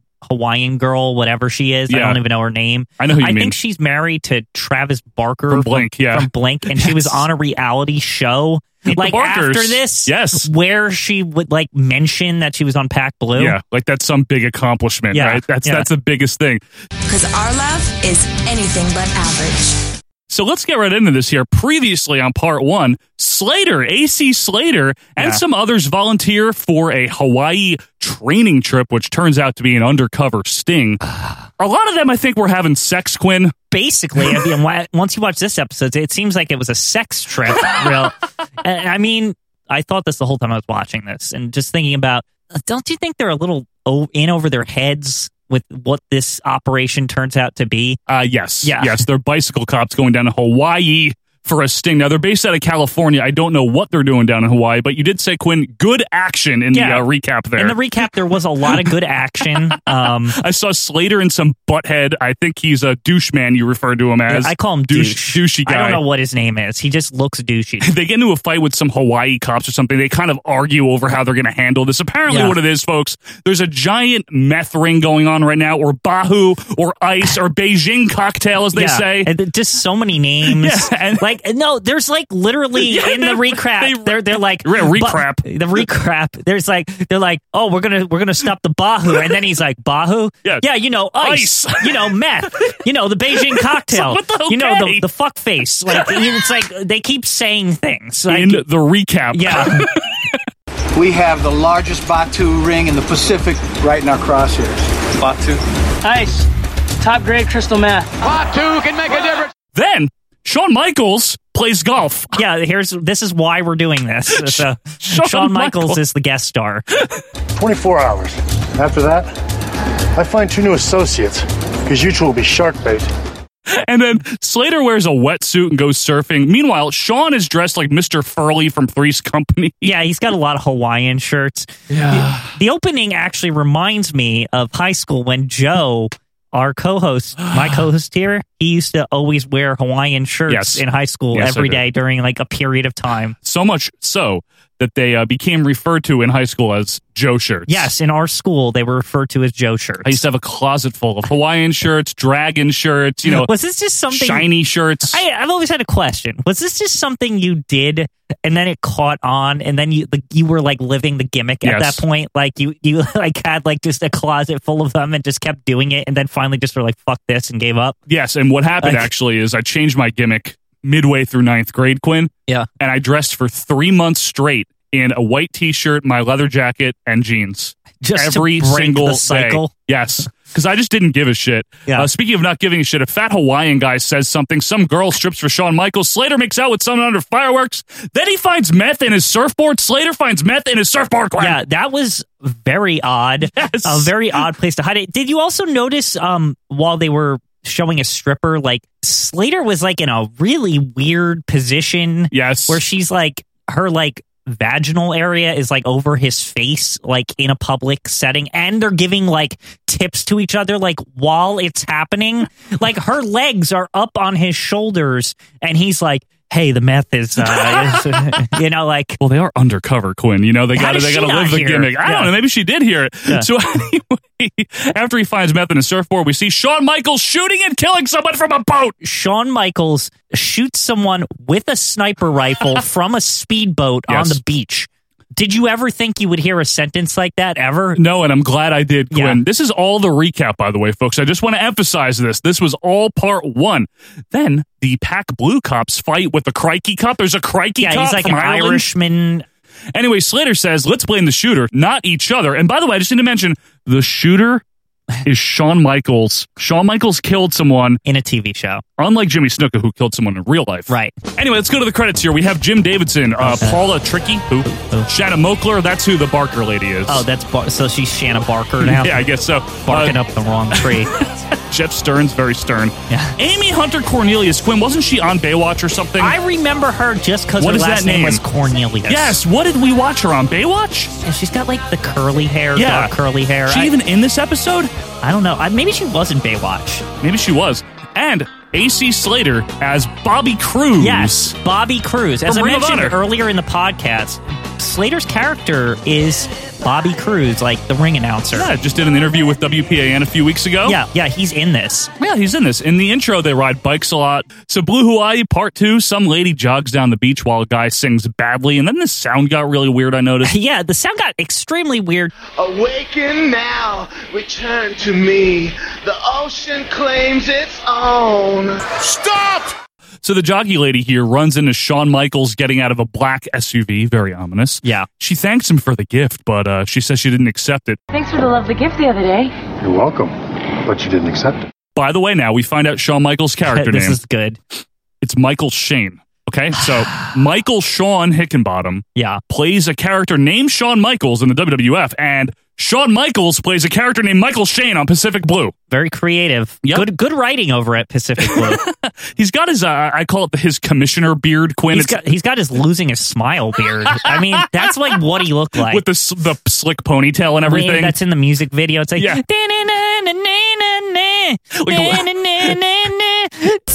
me a lie. That beard. It looks like a very sad Gorilla Monsoon, and Vince McMahon should be nearby, like taking the belt from him and everything like that. Anyway, he says, you like condominiums? That was condominiums. Yeah, was that what I think it was? Like, would you think that was a subtle, do you like condominiums? Maybe mini. Is he trying to say he has a small dick? Yeah, I don't. You like mini condoms? Basically, in general, do you think that was a dick reference? I don't know, Quinn, because I've never known Shawn Michaels to ever make a dick reference, ever. So I don't know. That might be a little far-fetched here. Listen, I'm only saying it in the reference of this show specifically. Oh, okay. Michael Shane, not Shawn Michaels. Shane? Yeah, I know. For the record, this lady here is one of the undercover cops. Her name is Corey. She does like condominiums. She just needs to change first. And Shawn says, why bother? Yeah. Well, he is the Heartbreak Kid.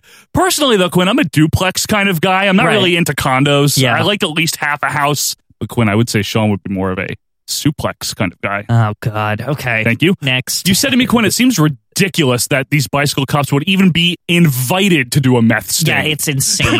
Like, they literally, like, pull people over for jogging, like, off the sidewalk. Like, what the fuck are they supposed to do about meth? How do they, like, know? It's true. You're right.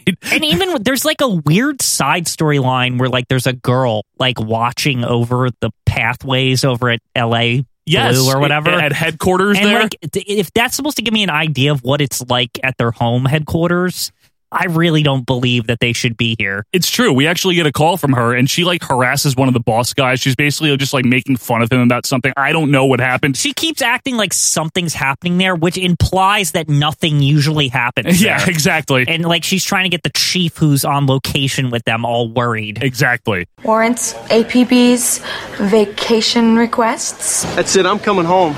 Relax, everything is fine. Meanwhile, Slater runs up to a lady cop named Claire on the beach. She's one of the Hawaiian lady cops that already works in Hawaii. She's a little testy. Slater says he loves her, but doesn't want to say it. He just said it.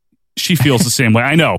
And Slater, you said, Quinn, is the worst undercover cop ever. He's just way too clean cut, Joe. I would never believe that he isn't a cop. Right. Because he's like, hi! Yeah, he looks like a cop. He looks like a goody two-shoes. He does. I have to ask, though, is he cheating on Jesse Spano? Because I don't know if this is concurrent. Huh? At some park, Russ, another cop here, chases after some other blonde lady. More on her later. You said, Quinn, why do these cops have so much time to hang around? They're on a mission. They really are kind of more on vacation than doing a meth sting with the amount of like stuff they do that's not being cops. Would you say it's 50-50 or 60-40 that they're like just fucking around most of the time? I'd say it's about 60-40 because the other 10, they're like having sex. Yeah. They're literally fucking, the other 10% of the time. Right. Anyway, so Russ blew a chance with this lady. He wants a second chance, and we find out she is a stripper. She's the stripper in the opening with her legs up on Slater's chest or whatever. Yeah.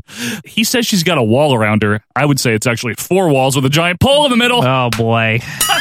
But it's the whole storyline. You know it. She's a stripper with a heart of gold. It's fucking Pretty Woman. She's a hooker. It's everything. It even gets like bad later on. There's like a mention of why don't you go back to school? Like, it does happen. It's the same old fucking trope as ever. Yeah, it's almost you're almost think you're going to hear something said like, oh, I only started doing this to pay for my books. Right. Like, or some shit like that. Like, I was expecting that to happen. Well, I do understand that books are very expensive, Quinn. They are. Aren't they? They are, but I mean, strip? I don't know. In you Hawaii? Can't just work at Burger King or something? Like, anything. Like, not to be insulting or anything, but seriously, like, why? Meanwhile, Quinn's got a Burger King cup on his desk. Yeah. You could do Did this. a stripper You'd give us have that? just enough for the books as stripping. Just saying. Give me a quarter pounder and a 8-ball. Thank you. So hula dancers and grass skirts dance around at some luau. I'm expecting like the Tanner family to show up. I said in my notes, like, what is this, Busch Gardens? Yeah. Like they would. First of all, if you notice, none of the girls looked Hawaiian. No, they didn't. They were just like white girls that you find on Hawaiians. the mainland. Yeah. So then Corey shows up. Remember, she's the lady cop that likes Shawn Michaels or That's pretends to like Shawn. Yes, in real life, right? No, that's the other one. Tricky is her last name. Tricky. Okay. Tricky. So she shows up while Shawn Michaels is hanging out with the stripper for a while. So she's in with Shawn. Yeah. Or Michael. Yeah, Michael Shane. Yeah. And Shawn has a very suspect shirt on. Think Andre the Giant. Yeah. A weird pattern on there. Now, he brings Corey a very large drink. His beverage, however, appears to be like a seafoam green pina colada. I don't know what this guy's drinking here. Well, what are we in his like palace or something? Like, what is this shit they're talking about? I think it's his luau, right? Is that where she is? He has his own luau? I think he threw a luau, yeah. Shawn Michaels would have a luau. Yeah, I guess. Or Michael Shane. Yeah. He wants to pay some proper attention to her when everyone's gone, so he tries to convince her to stay, and she says, hey, I'm staying at the Hilton. Call me. Cheap plug. Plug for the Hilton. There's later on, there's a scene Big where they have a big sign for the Hilton. Yeah, in Hawaii. Yeah. This was filmed in Hawaii, by the way. Yep. Pacific Blue, believe it or not, all episodes were filmed on location in either Santa Monica or Redondo Hawaii Beach. in this case, but most of them were in Santa Monica. Yes. So Shawn gets called away to talk to some spiky, douchey Backstreet Boys hair guy, Quinn. God, these guys. They look so of the time. Boy bandy. Yeah, they're just boy band goons. Remember the other guy that hosted American Idol with Ryan Seacrest for the one first that, like, season? got kicked off. Brian Dunkelman or whatever his name was. I will say this about his Shawn Michaels look. It's like he never changed. Even until he cut his hair recently. But like, yeah, he just looks like Shawn Michaels. Right. Like in an out of place kind of way where it's like this crappy 90s show going on. Yeah. And Shawn Michaels from wrestling is just in there trying to blend in. I will say the one nice thing is usually Shawn Michaels is in a world of giants. He looks like a lot bigger than all these people. You're right. He actually does. Yeah, he looks big and hefty and like not in like a fat, like a muscly way, and like he could beat the shit out of any of these cops. Like he would be a feared, kind of intimidating drug dealer type of thing. A guy running a meth ring that you wouldn't mess with. Yeah. So Sean tells the spiky-haired douche here to go to his place now and stay there until he says so. Meanwhile, Corey, remember, the lady cop, she's suspicious and she leaves. Sean gets a little upset. He didn't even sip his girly drink. Yeah. Meanwhile, Russ and Slater, Russ. Yeah, Russ. Now that's douche, That's right? douche, yeah. And Slater is Cruz. Slater is Bobby Cruz. They storm into a clothes store and corner a guy in there about the shooting. They try to continue the sting operation, and they want to get to, quote-unquote, the man. Our orders have changed. Nah, you can't back out now. We're not backing out, just upping the stakes. This is awful acting, Quinn. Oh, it's bad. And again, I have a hard time believing that they're cops. I know. They're like saying all these like lines, like all So cutesy. cliched, It's like, yeah. shut the fuck up, I know. man. Like, we what? want to talk to the man. Yeah, stop. Like, They're very bad. Why would anyone believe that you're like undercover, like you're not cops? Yeah, you're not cops. It's like They're just random people We're that- gonna get you. It's gonna be cute, like that shit. Well, maybe the itsy bitsy spider fell down the water spout. Yeah, that exactly. type of Yeah, diction. yeah. And then they like nudge each other. We got yeah, him. we told him. Meanwhile, Corey and some guy are walking around. This is like their lieutenant, I believe. We find out from this lieutenant guy, Calloway, that Sean is wanted. Okay, so they suspect something on this guy, and he's actually the prime suspect in the meth ring, which is at least better than the belly button ring that he used to have. Oh, boy. Also, he might be a pimp, they say. Yeah, there's some sex trafficking going on. I really don't understand why they even know that. There's a lot of unexplained, like, we just know this stuff. That shouldn't even be their business. Yeah. Right? Yeah, why is that part of the case Right. if they're, like, doing meth? Right. But anyway, the Corey, they tell her, like, oh, you should all of a sudden know about, like, finances and stuff, Yeah. right? And she, like, tells Sean about this Yes, shit. this happens. And he's just like, oh, of course. Yeah. Like, yeah, it's like, Great idea. I only wanted you before because you were hot. Yeah. Now it's like, I just believe that you're now. Not only are you hot, but you can help me like launder my money too. It's like he's just like, yeah, sure, okay. She should help him launder his clothes, honestly. She says to Calloway that she's getting tired of pretending to fuck Shawn Michaels. And to be fair, a lot of people were getting tired of pretending to want to fuck Shawn Michaels. Can we be nice to him? Why? I don't He's know. a drug dealer running a meth pimp ring. Not in real life, though. Oh, sorry. We see a couple of cronies just casually stealing a taxi in broad daylight. For no reason. Yeah. Like, all they had to do was just get in the cab and go. Yeah. But they're just like, you know what? Paying? Fuck that. And we can get, they're like, we can get there faster. And they just throw this guy out of his cab. Like, what a bunch of assholes. Like, they just got out of jail. Like, remember that? They just got out of jail from the first episode. They got on bail or whatever. And the first thing they do is hijack a cab. But Claire happens to see them walking into the store, the same store as before. By the way, she has a very nice flip phone. Now, Claire is the tiny blonde cop that already works in Hawaii. She likes Slater. She likes Slater. Now, I hate this girl after this scene. Yeah, so I hate her. So she's undercover also, obviously, and she runs up to the two cronies here. One of them's a big Samoan dude. She pretends to be drunk and hits on them, and apparently they make reference to that Samoans have big dicks. Samoan boys got the biggest Oompa Loompa in the whole Pacific. So, yes, you say she pretends to be drunk, right? Yes. But there's a little mix of like innocence and not drunkenness in this, to the point where I'm confused on the character that she's trying to like trick them with. She's supposed to be a 21-year-old girl. Today's her 21st birthday. Yeah. And she tries to basically seduce them into banging them on her dad's boat. Yes. So, but she acts kind of drunk, or stumbly at least. She's stumbly. She sort of does, but you don't know if she's trying to seduce them all at the same time. I think the implication is that she's going to take them both. Yeah. She's hardcore. She doesn't really look like a cop, though. To be fair. Well, until her karate comes out. Yeah, there is karate. Because she leads them to the boat. Like a dock. A dock, basically. And she headbutts the smaller guy and then beats up the Samoan, and he falls into the water. Now, I gotta say, this girl, she's got to be 120 pounds soaking wet. 4'11".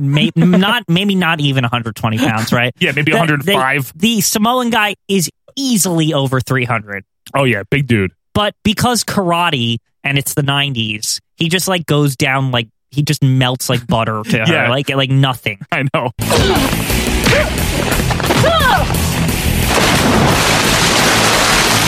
Oh, I hate when they do that in shows. That's just like, I know karate, so you lose. Like, it doesn't make any sense at all.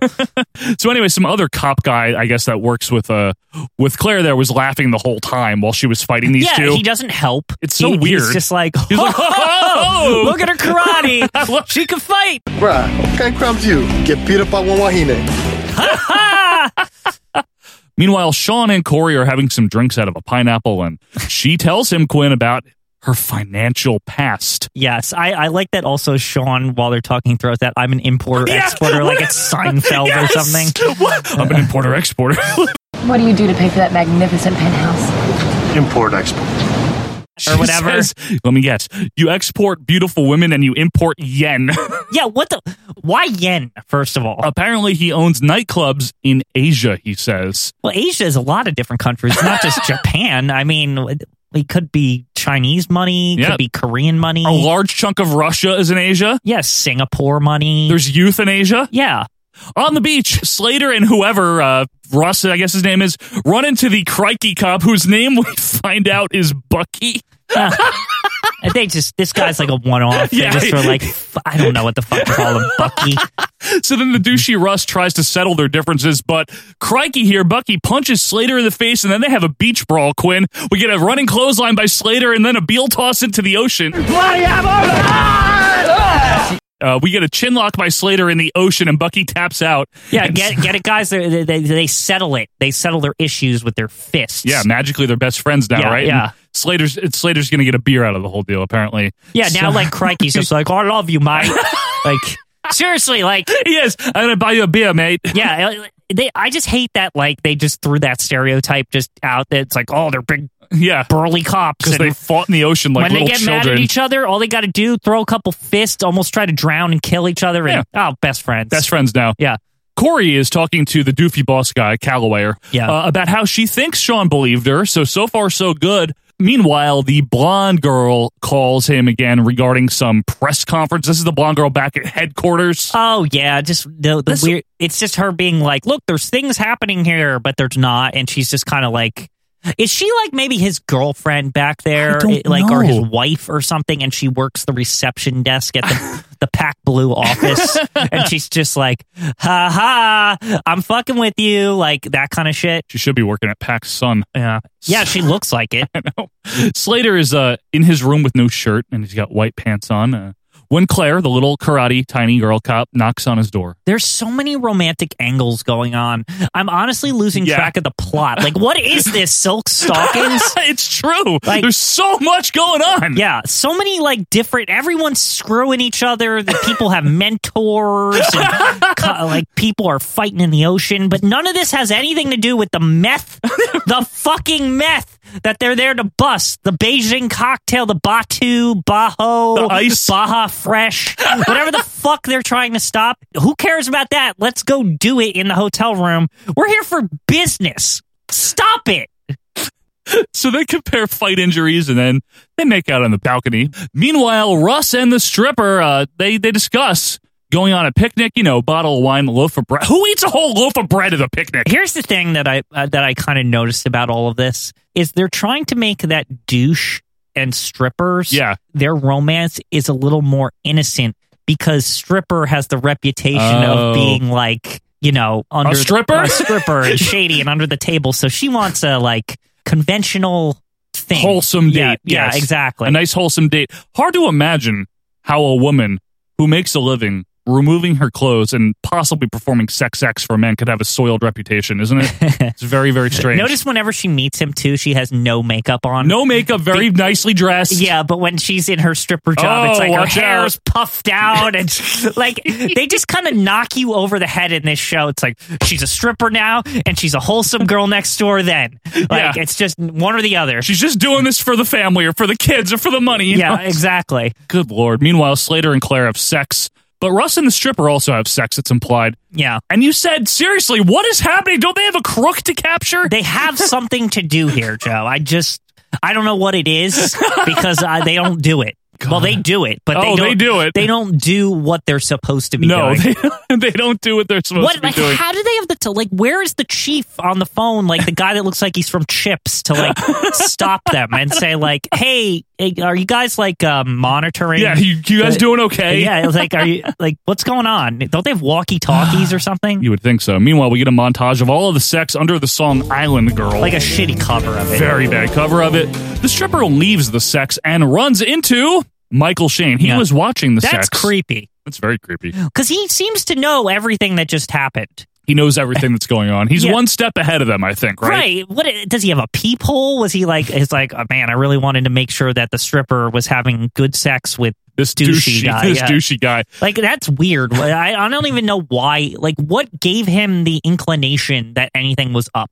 I don't know. And that's one of my main problems with the plot is that a lot of times Sean is ahead of them, but it's not really... You're not sure how he figured that out. Right. He's just supposed to be maniacal genius type thing also. He's also understand. like a mind reader or something and has a crystal ball, I guess. I don't know. Meth.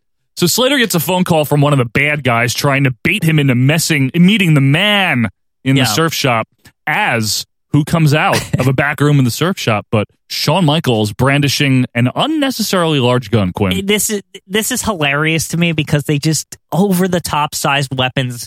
Shawn Michaels has to be carrying like a machine gun. Whenever they're like indicating that he's going to go do something bad, it's like, here's my big gun. Yeah, and that's all it is. It's ridiculous, and he doesn't even use it. Never once. Yeah, except when he shot someone off the boat. Right, but that in was this a sniper scene, rifle. he's just playing with it, and he leaves with it, but you never see the weapon again. You're right. You never see that gun again, do you? Yeah. Why wouldn't he just shoot them? Yeah, I don't know. Anyway, so the next day, Corey, Slater, and Calloway and some others have a meeting about this whole entire meth ring. It's about damn time. Slater pulls Calloway aside privately. He wants to transfer here to Hawaii. Of course he does, because of Claire, Quinn. I don't like this plot, too, because, again, this is another stereotypical thing. Because you'll see the next part. Oh, yeah. Yeah. Slater's excuse, right, for wanting to, like, move to Hawaii is that it's so much easier here. Yeah. Like, his job is easier, right? Yeah. Where I'm like, but wait a second, doesn't he just, like, ride on a bike around the beaches of California all day and, like, give people jaywalking tickets? Like, why is trying to stop a meth dealer who shot someone in the fucking chest in front of his face? That's easier. Why does this guy believe any of this bullshit? Seriously. Like, that was 100 times worse than he's probably ever seen in the history of the show.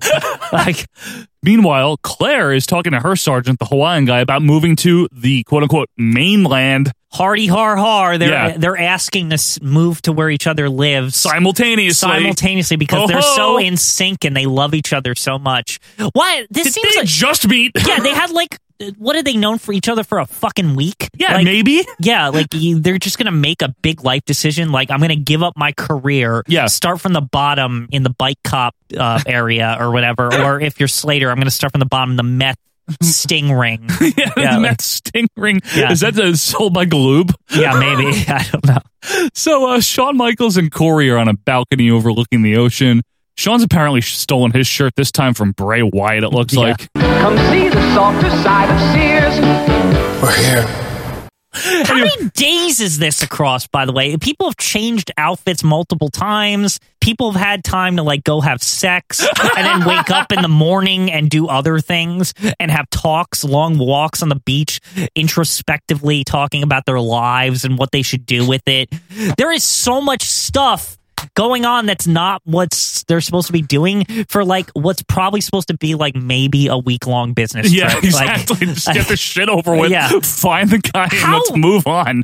So Sean tells Corey that he found out she didn't quit, quote unquote, the bank. She was fired. And you had a great question. How did the stripper even know the cover story here? Right. So it's implied that Sean knows this because he like shook down the stripper, right? Right.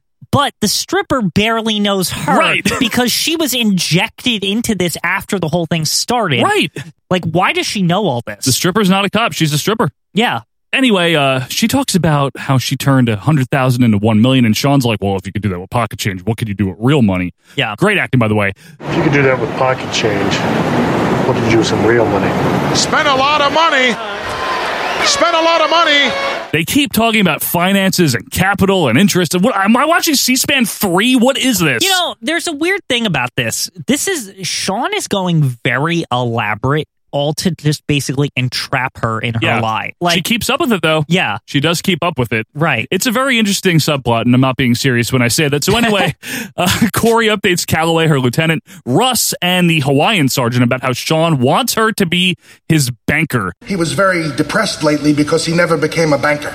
And meanwhile, Calloway mentions the white slavery ring, as he calls it. These I are can't the believe strippers. they had to, like, white slavery ring. Very weird terminology That's there. really unnecessary to say. Even in 1999, when it's not like, I know it's not as a PC world. I know. For cripe's sake, Slater's has a stripper in the opening of the show. So, Cripes. Yeah. I'm just saying, like, it's definitely not a PC world, but still, that's really stupid. It's unfortunate, Quinn, because normally we're a very highbrow, sophisticated humor type of show. And this is making us go very lowbrow into the blue toilet humor area here, which I'm not quite fucking comfortable with. The blue toilet humor. Yeah, leave her 5,000. So meanwhile, Russell runs off to warn the stripper lady. So basically, the whole deal here is that Shawn Michaels is going to get the stripper lady killed in Asia. Essentially, she's never going to come back. So Russ, the douchey guy, runs off to warn the stripper lady. And this is where things start to really heat up because Corey, she's going to run off to take a crash course in global finance. Meanwhile, Calloway says they're going to bring down Sean tonight. I don't know. Sean lays down for nobody. The cronies approach Slater and Russ. The man is here, ready now instead of sundown tonight. So we see a very quick shot of Crikey noticing all this and then getting out of there quickly. Meanwhile, the cronies lead Slater and Russ up to an apartment. Shawn Michaels appears from the bedroom, and they make small talk about house sitting. Yeah? Well, if you need house sitting. Until Sean drops the bomb. He says, I understand a lot of people use off-duty police officers to secure their homes. Wow, that was a lot of fucking information that just dropped. Yes. Holy shit. So Sean knew the whole time. He found out. If I recall, everything you just described happened in like 3 minutes. Yes. It was insane. Yeah. Boom. The crony draws a gun from the bedroom. The other crony brings out the stripper. That's how. Yeah. That's how Sean knows everything. Yeah, but the again, stripper, how does she know everything? Maybe Russ, when they were having the sex, told her everything. But why would he do that? He'd be a terrible cop. Yeah, again, that's just still too much. The cover story alone of the other girl, that's information that douche Russ would know. Douche Russ. Because she's supposed to be making this shit up on the fly. Right. Now, Shawn Michaels says, book him, Dano, because that's exactly a line that Shawn Michaels would probably write for himself. He always says that in WWF. Book him, Dano. That was his trademark. A lot of people didn't know about that line he used to say, like when he was in DX. Yeah. It's like, I got 3 words for you. Book 'em, Dano. Meanwhile, Claire, the Hawaii sergeant, and Calloway are looking for Slater. Crikey runs into them to inform them of what happened. Meanwhile, Corey runs into Shawn Michaels at what looks to be the Rainforest Cafe's exterior.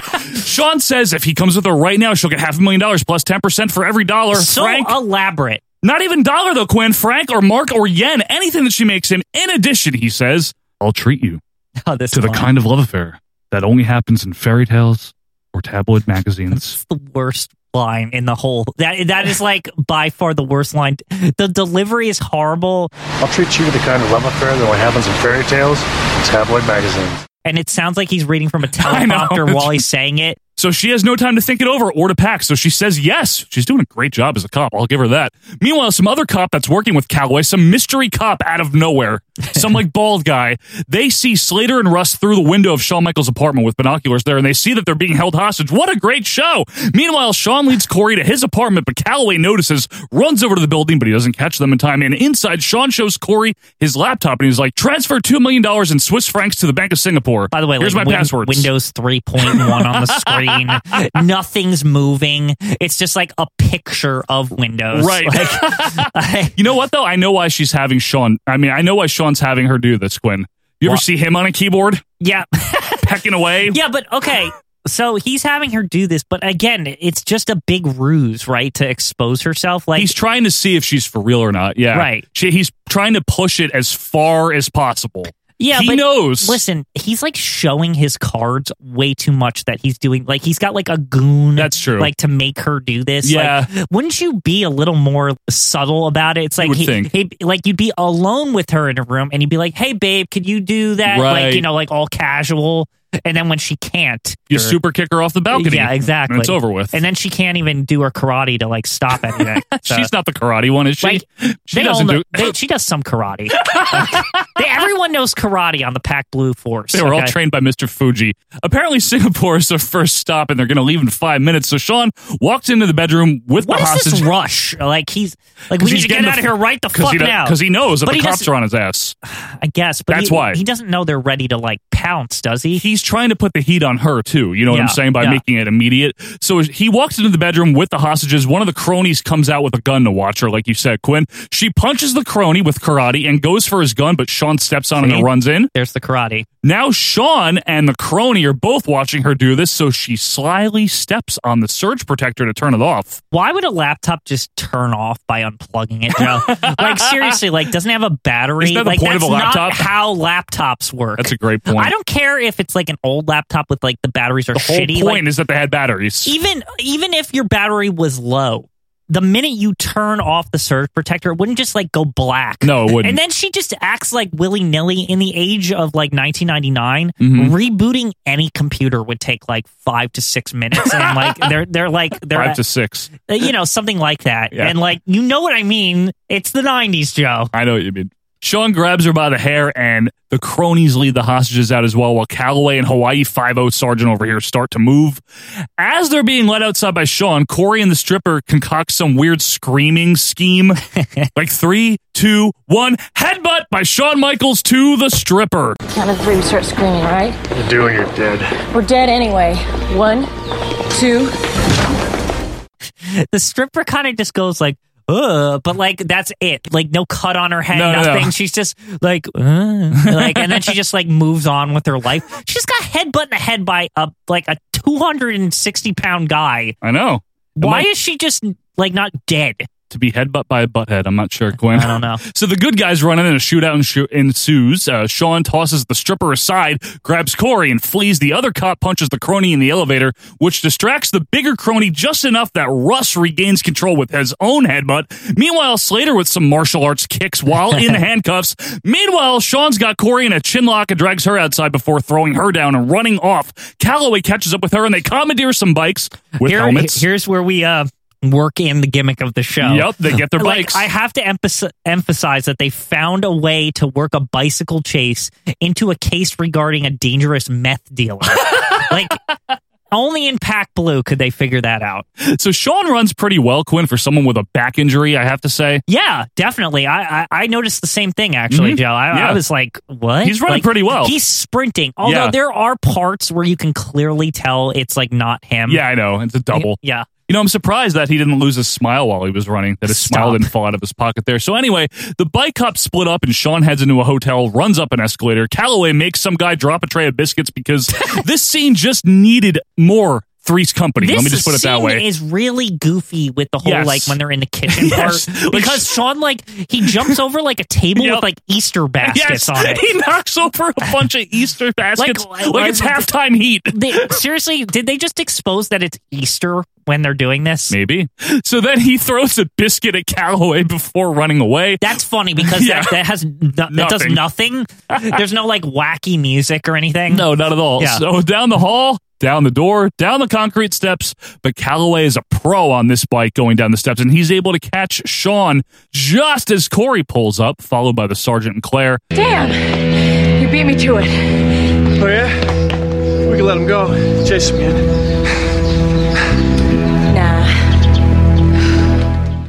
Sean wouldn't job to many people, Quinn, but he jobbed to a bicycle. Well, I just want to put it that way. I'll put it into perspective, Joe. Yeah. He wasn't a wrestler anymore by this point. No, so he was a commissioner. You're right. He didn't give a shit who he jobbed to because he was getting paid probably a lot more than his day-to-day in WWF to do this bullshit show because USA just money flying out of their pockets. You can see the $100 bills falling out of Slater's pockets during this whole thing. See the 100 yen coin falling out of Sean's pocket. Anyway, that's it for that scene. Slater and Claire now play the I can't believe you asked for a transfer. No, I can't believe you asked for a transfer game, you know, while having a walk. You could see that one coming from a mile away, too. It was horrible. And they decide neither of them are going to transfer, and Slater's like, it sucks being a grown-up preppy. It sucks being a grown-up. He sounds like a child saying that. How old is he supposed to be here? Probably 25, I would guess, right? Mid-20s. How old is he in real life? 26, 27 there. God, he sounds like such a chump. It sucks being a grown-up. Well, you can't stay at Bayside forever, Slater. Yeah. They have Kissy Face, and then we join the Picnic Pals, Russ and the Stripper. Yeah, their modest date that they've been wanting to have. With a giant loaf of bread. He brought her a big stack of cash, Quinn. He's like, here, have the money. And he's like, well... Yeah, by the way, the modest date turns into, like, he's giving her money that he probably shouldn't be giving. Exactly. Because he even mentions, it's like, oh, I got this from, like, the cachet in the police office. Yeah. What? He's like, well, if you don't need the money, then you don't need the crappy job. And that's where they talk about going back to school. And then they also play Kissy Face. And guess what?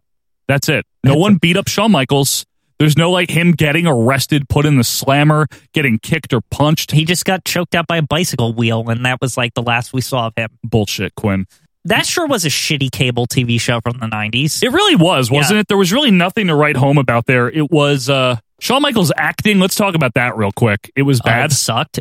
Not that I would expect Shawn to be good, though, would you? The only thing I have to say, I was impressed with, like, the boldness that they treated him with, like sniping someone on a boat, headbutting strippers. Like, usually when you're a criminal mastermind, you have other people to do that, like expert snipers. Shawn just did like fucking everything himself. He's like, he has a finance computer, which is like rare back then. That's true. Yeah, he has machine guns that he shoots by himself and sniper rifles. He runs a meth ring. They made him impressive. Oh yeah, very. But at the very end, they just job him.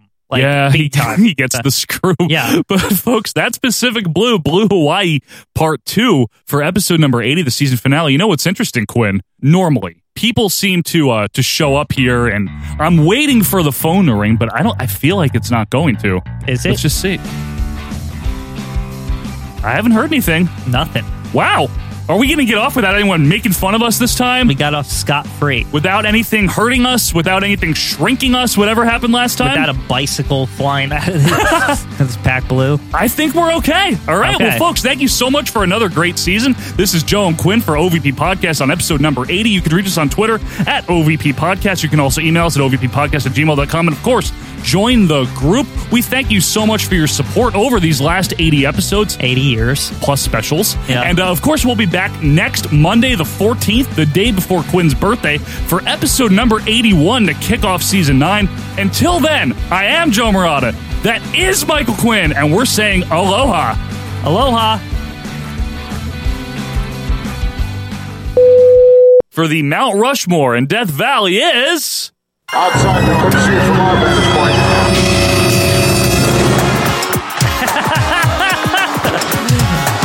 Amazing.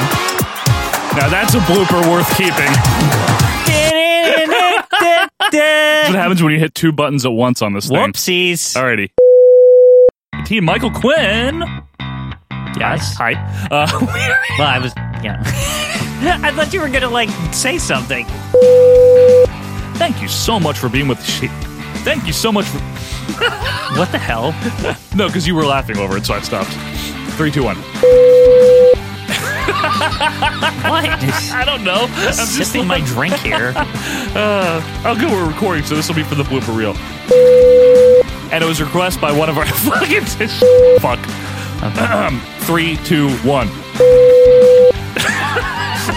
Now you can't. I don't know where I was. You get the live reviews every week. Mm-hmm. The WWF 1982, not week, every month. You get them? She basically calls Dirty White Girl a hurl. A hurl. She got a hurl. Yeah. Sorry, stumbled. One of our Italian. Sorry. The class of 2004. Until then, thank you so much for your fanship. Oh my god, I can't talk. I'm fucking this up so hard. What? Fanship was fine. The fanship isn't a word. His eyes are closed. He can't open them. That's an all-time blooper right there. Wow. It is. Okay. When it's time for Mount Rushmore and... Yeah. And yeah. Yep, that. 3, 2, 1. When it's time for Mount Rushmore and Death... What the? Death Valley. It's the curse of Tuesday. Anytime we do this on Tuesday. See? Anytime we record in the middle of the week, it gets all jumbled up. Book them, Dano.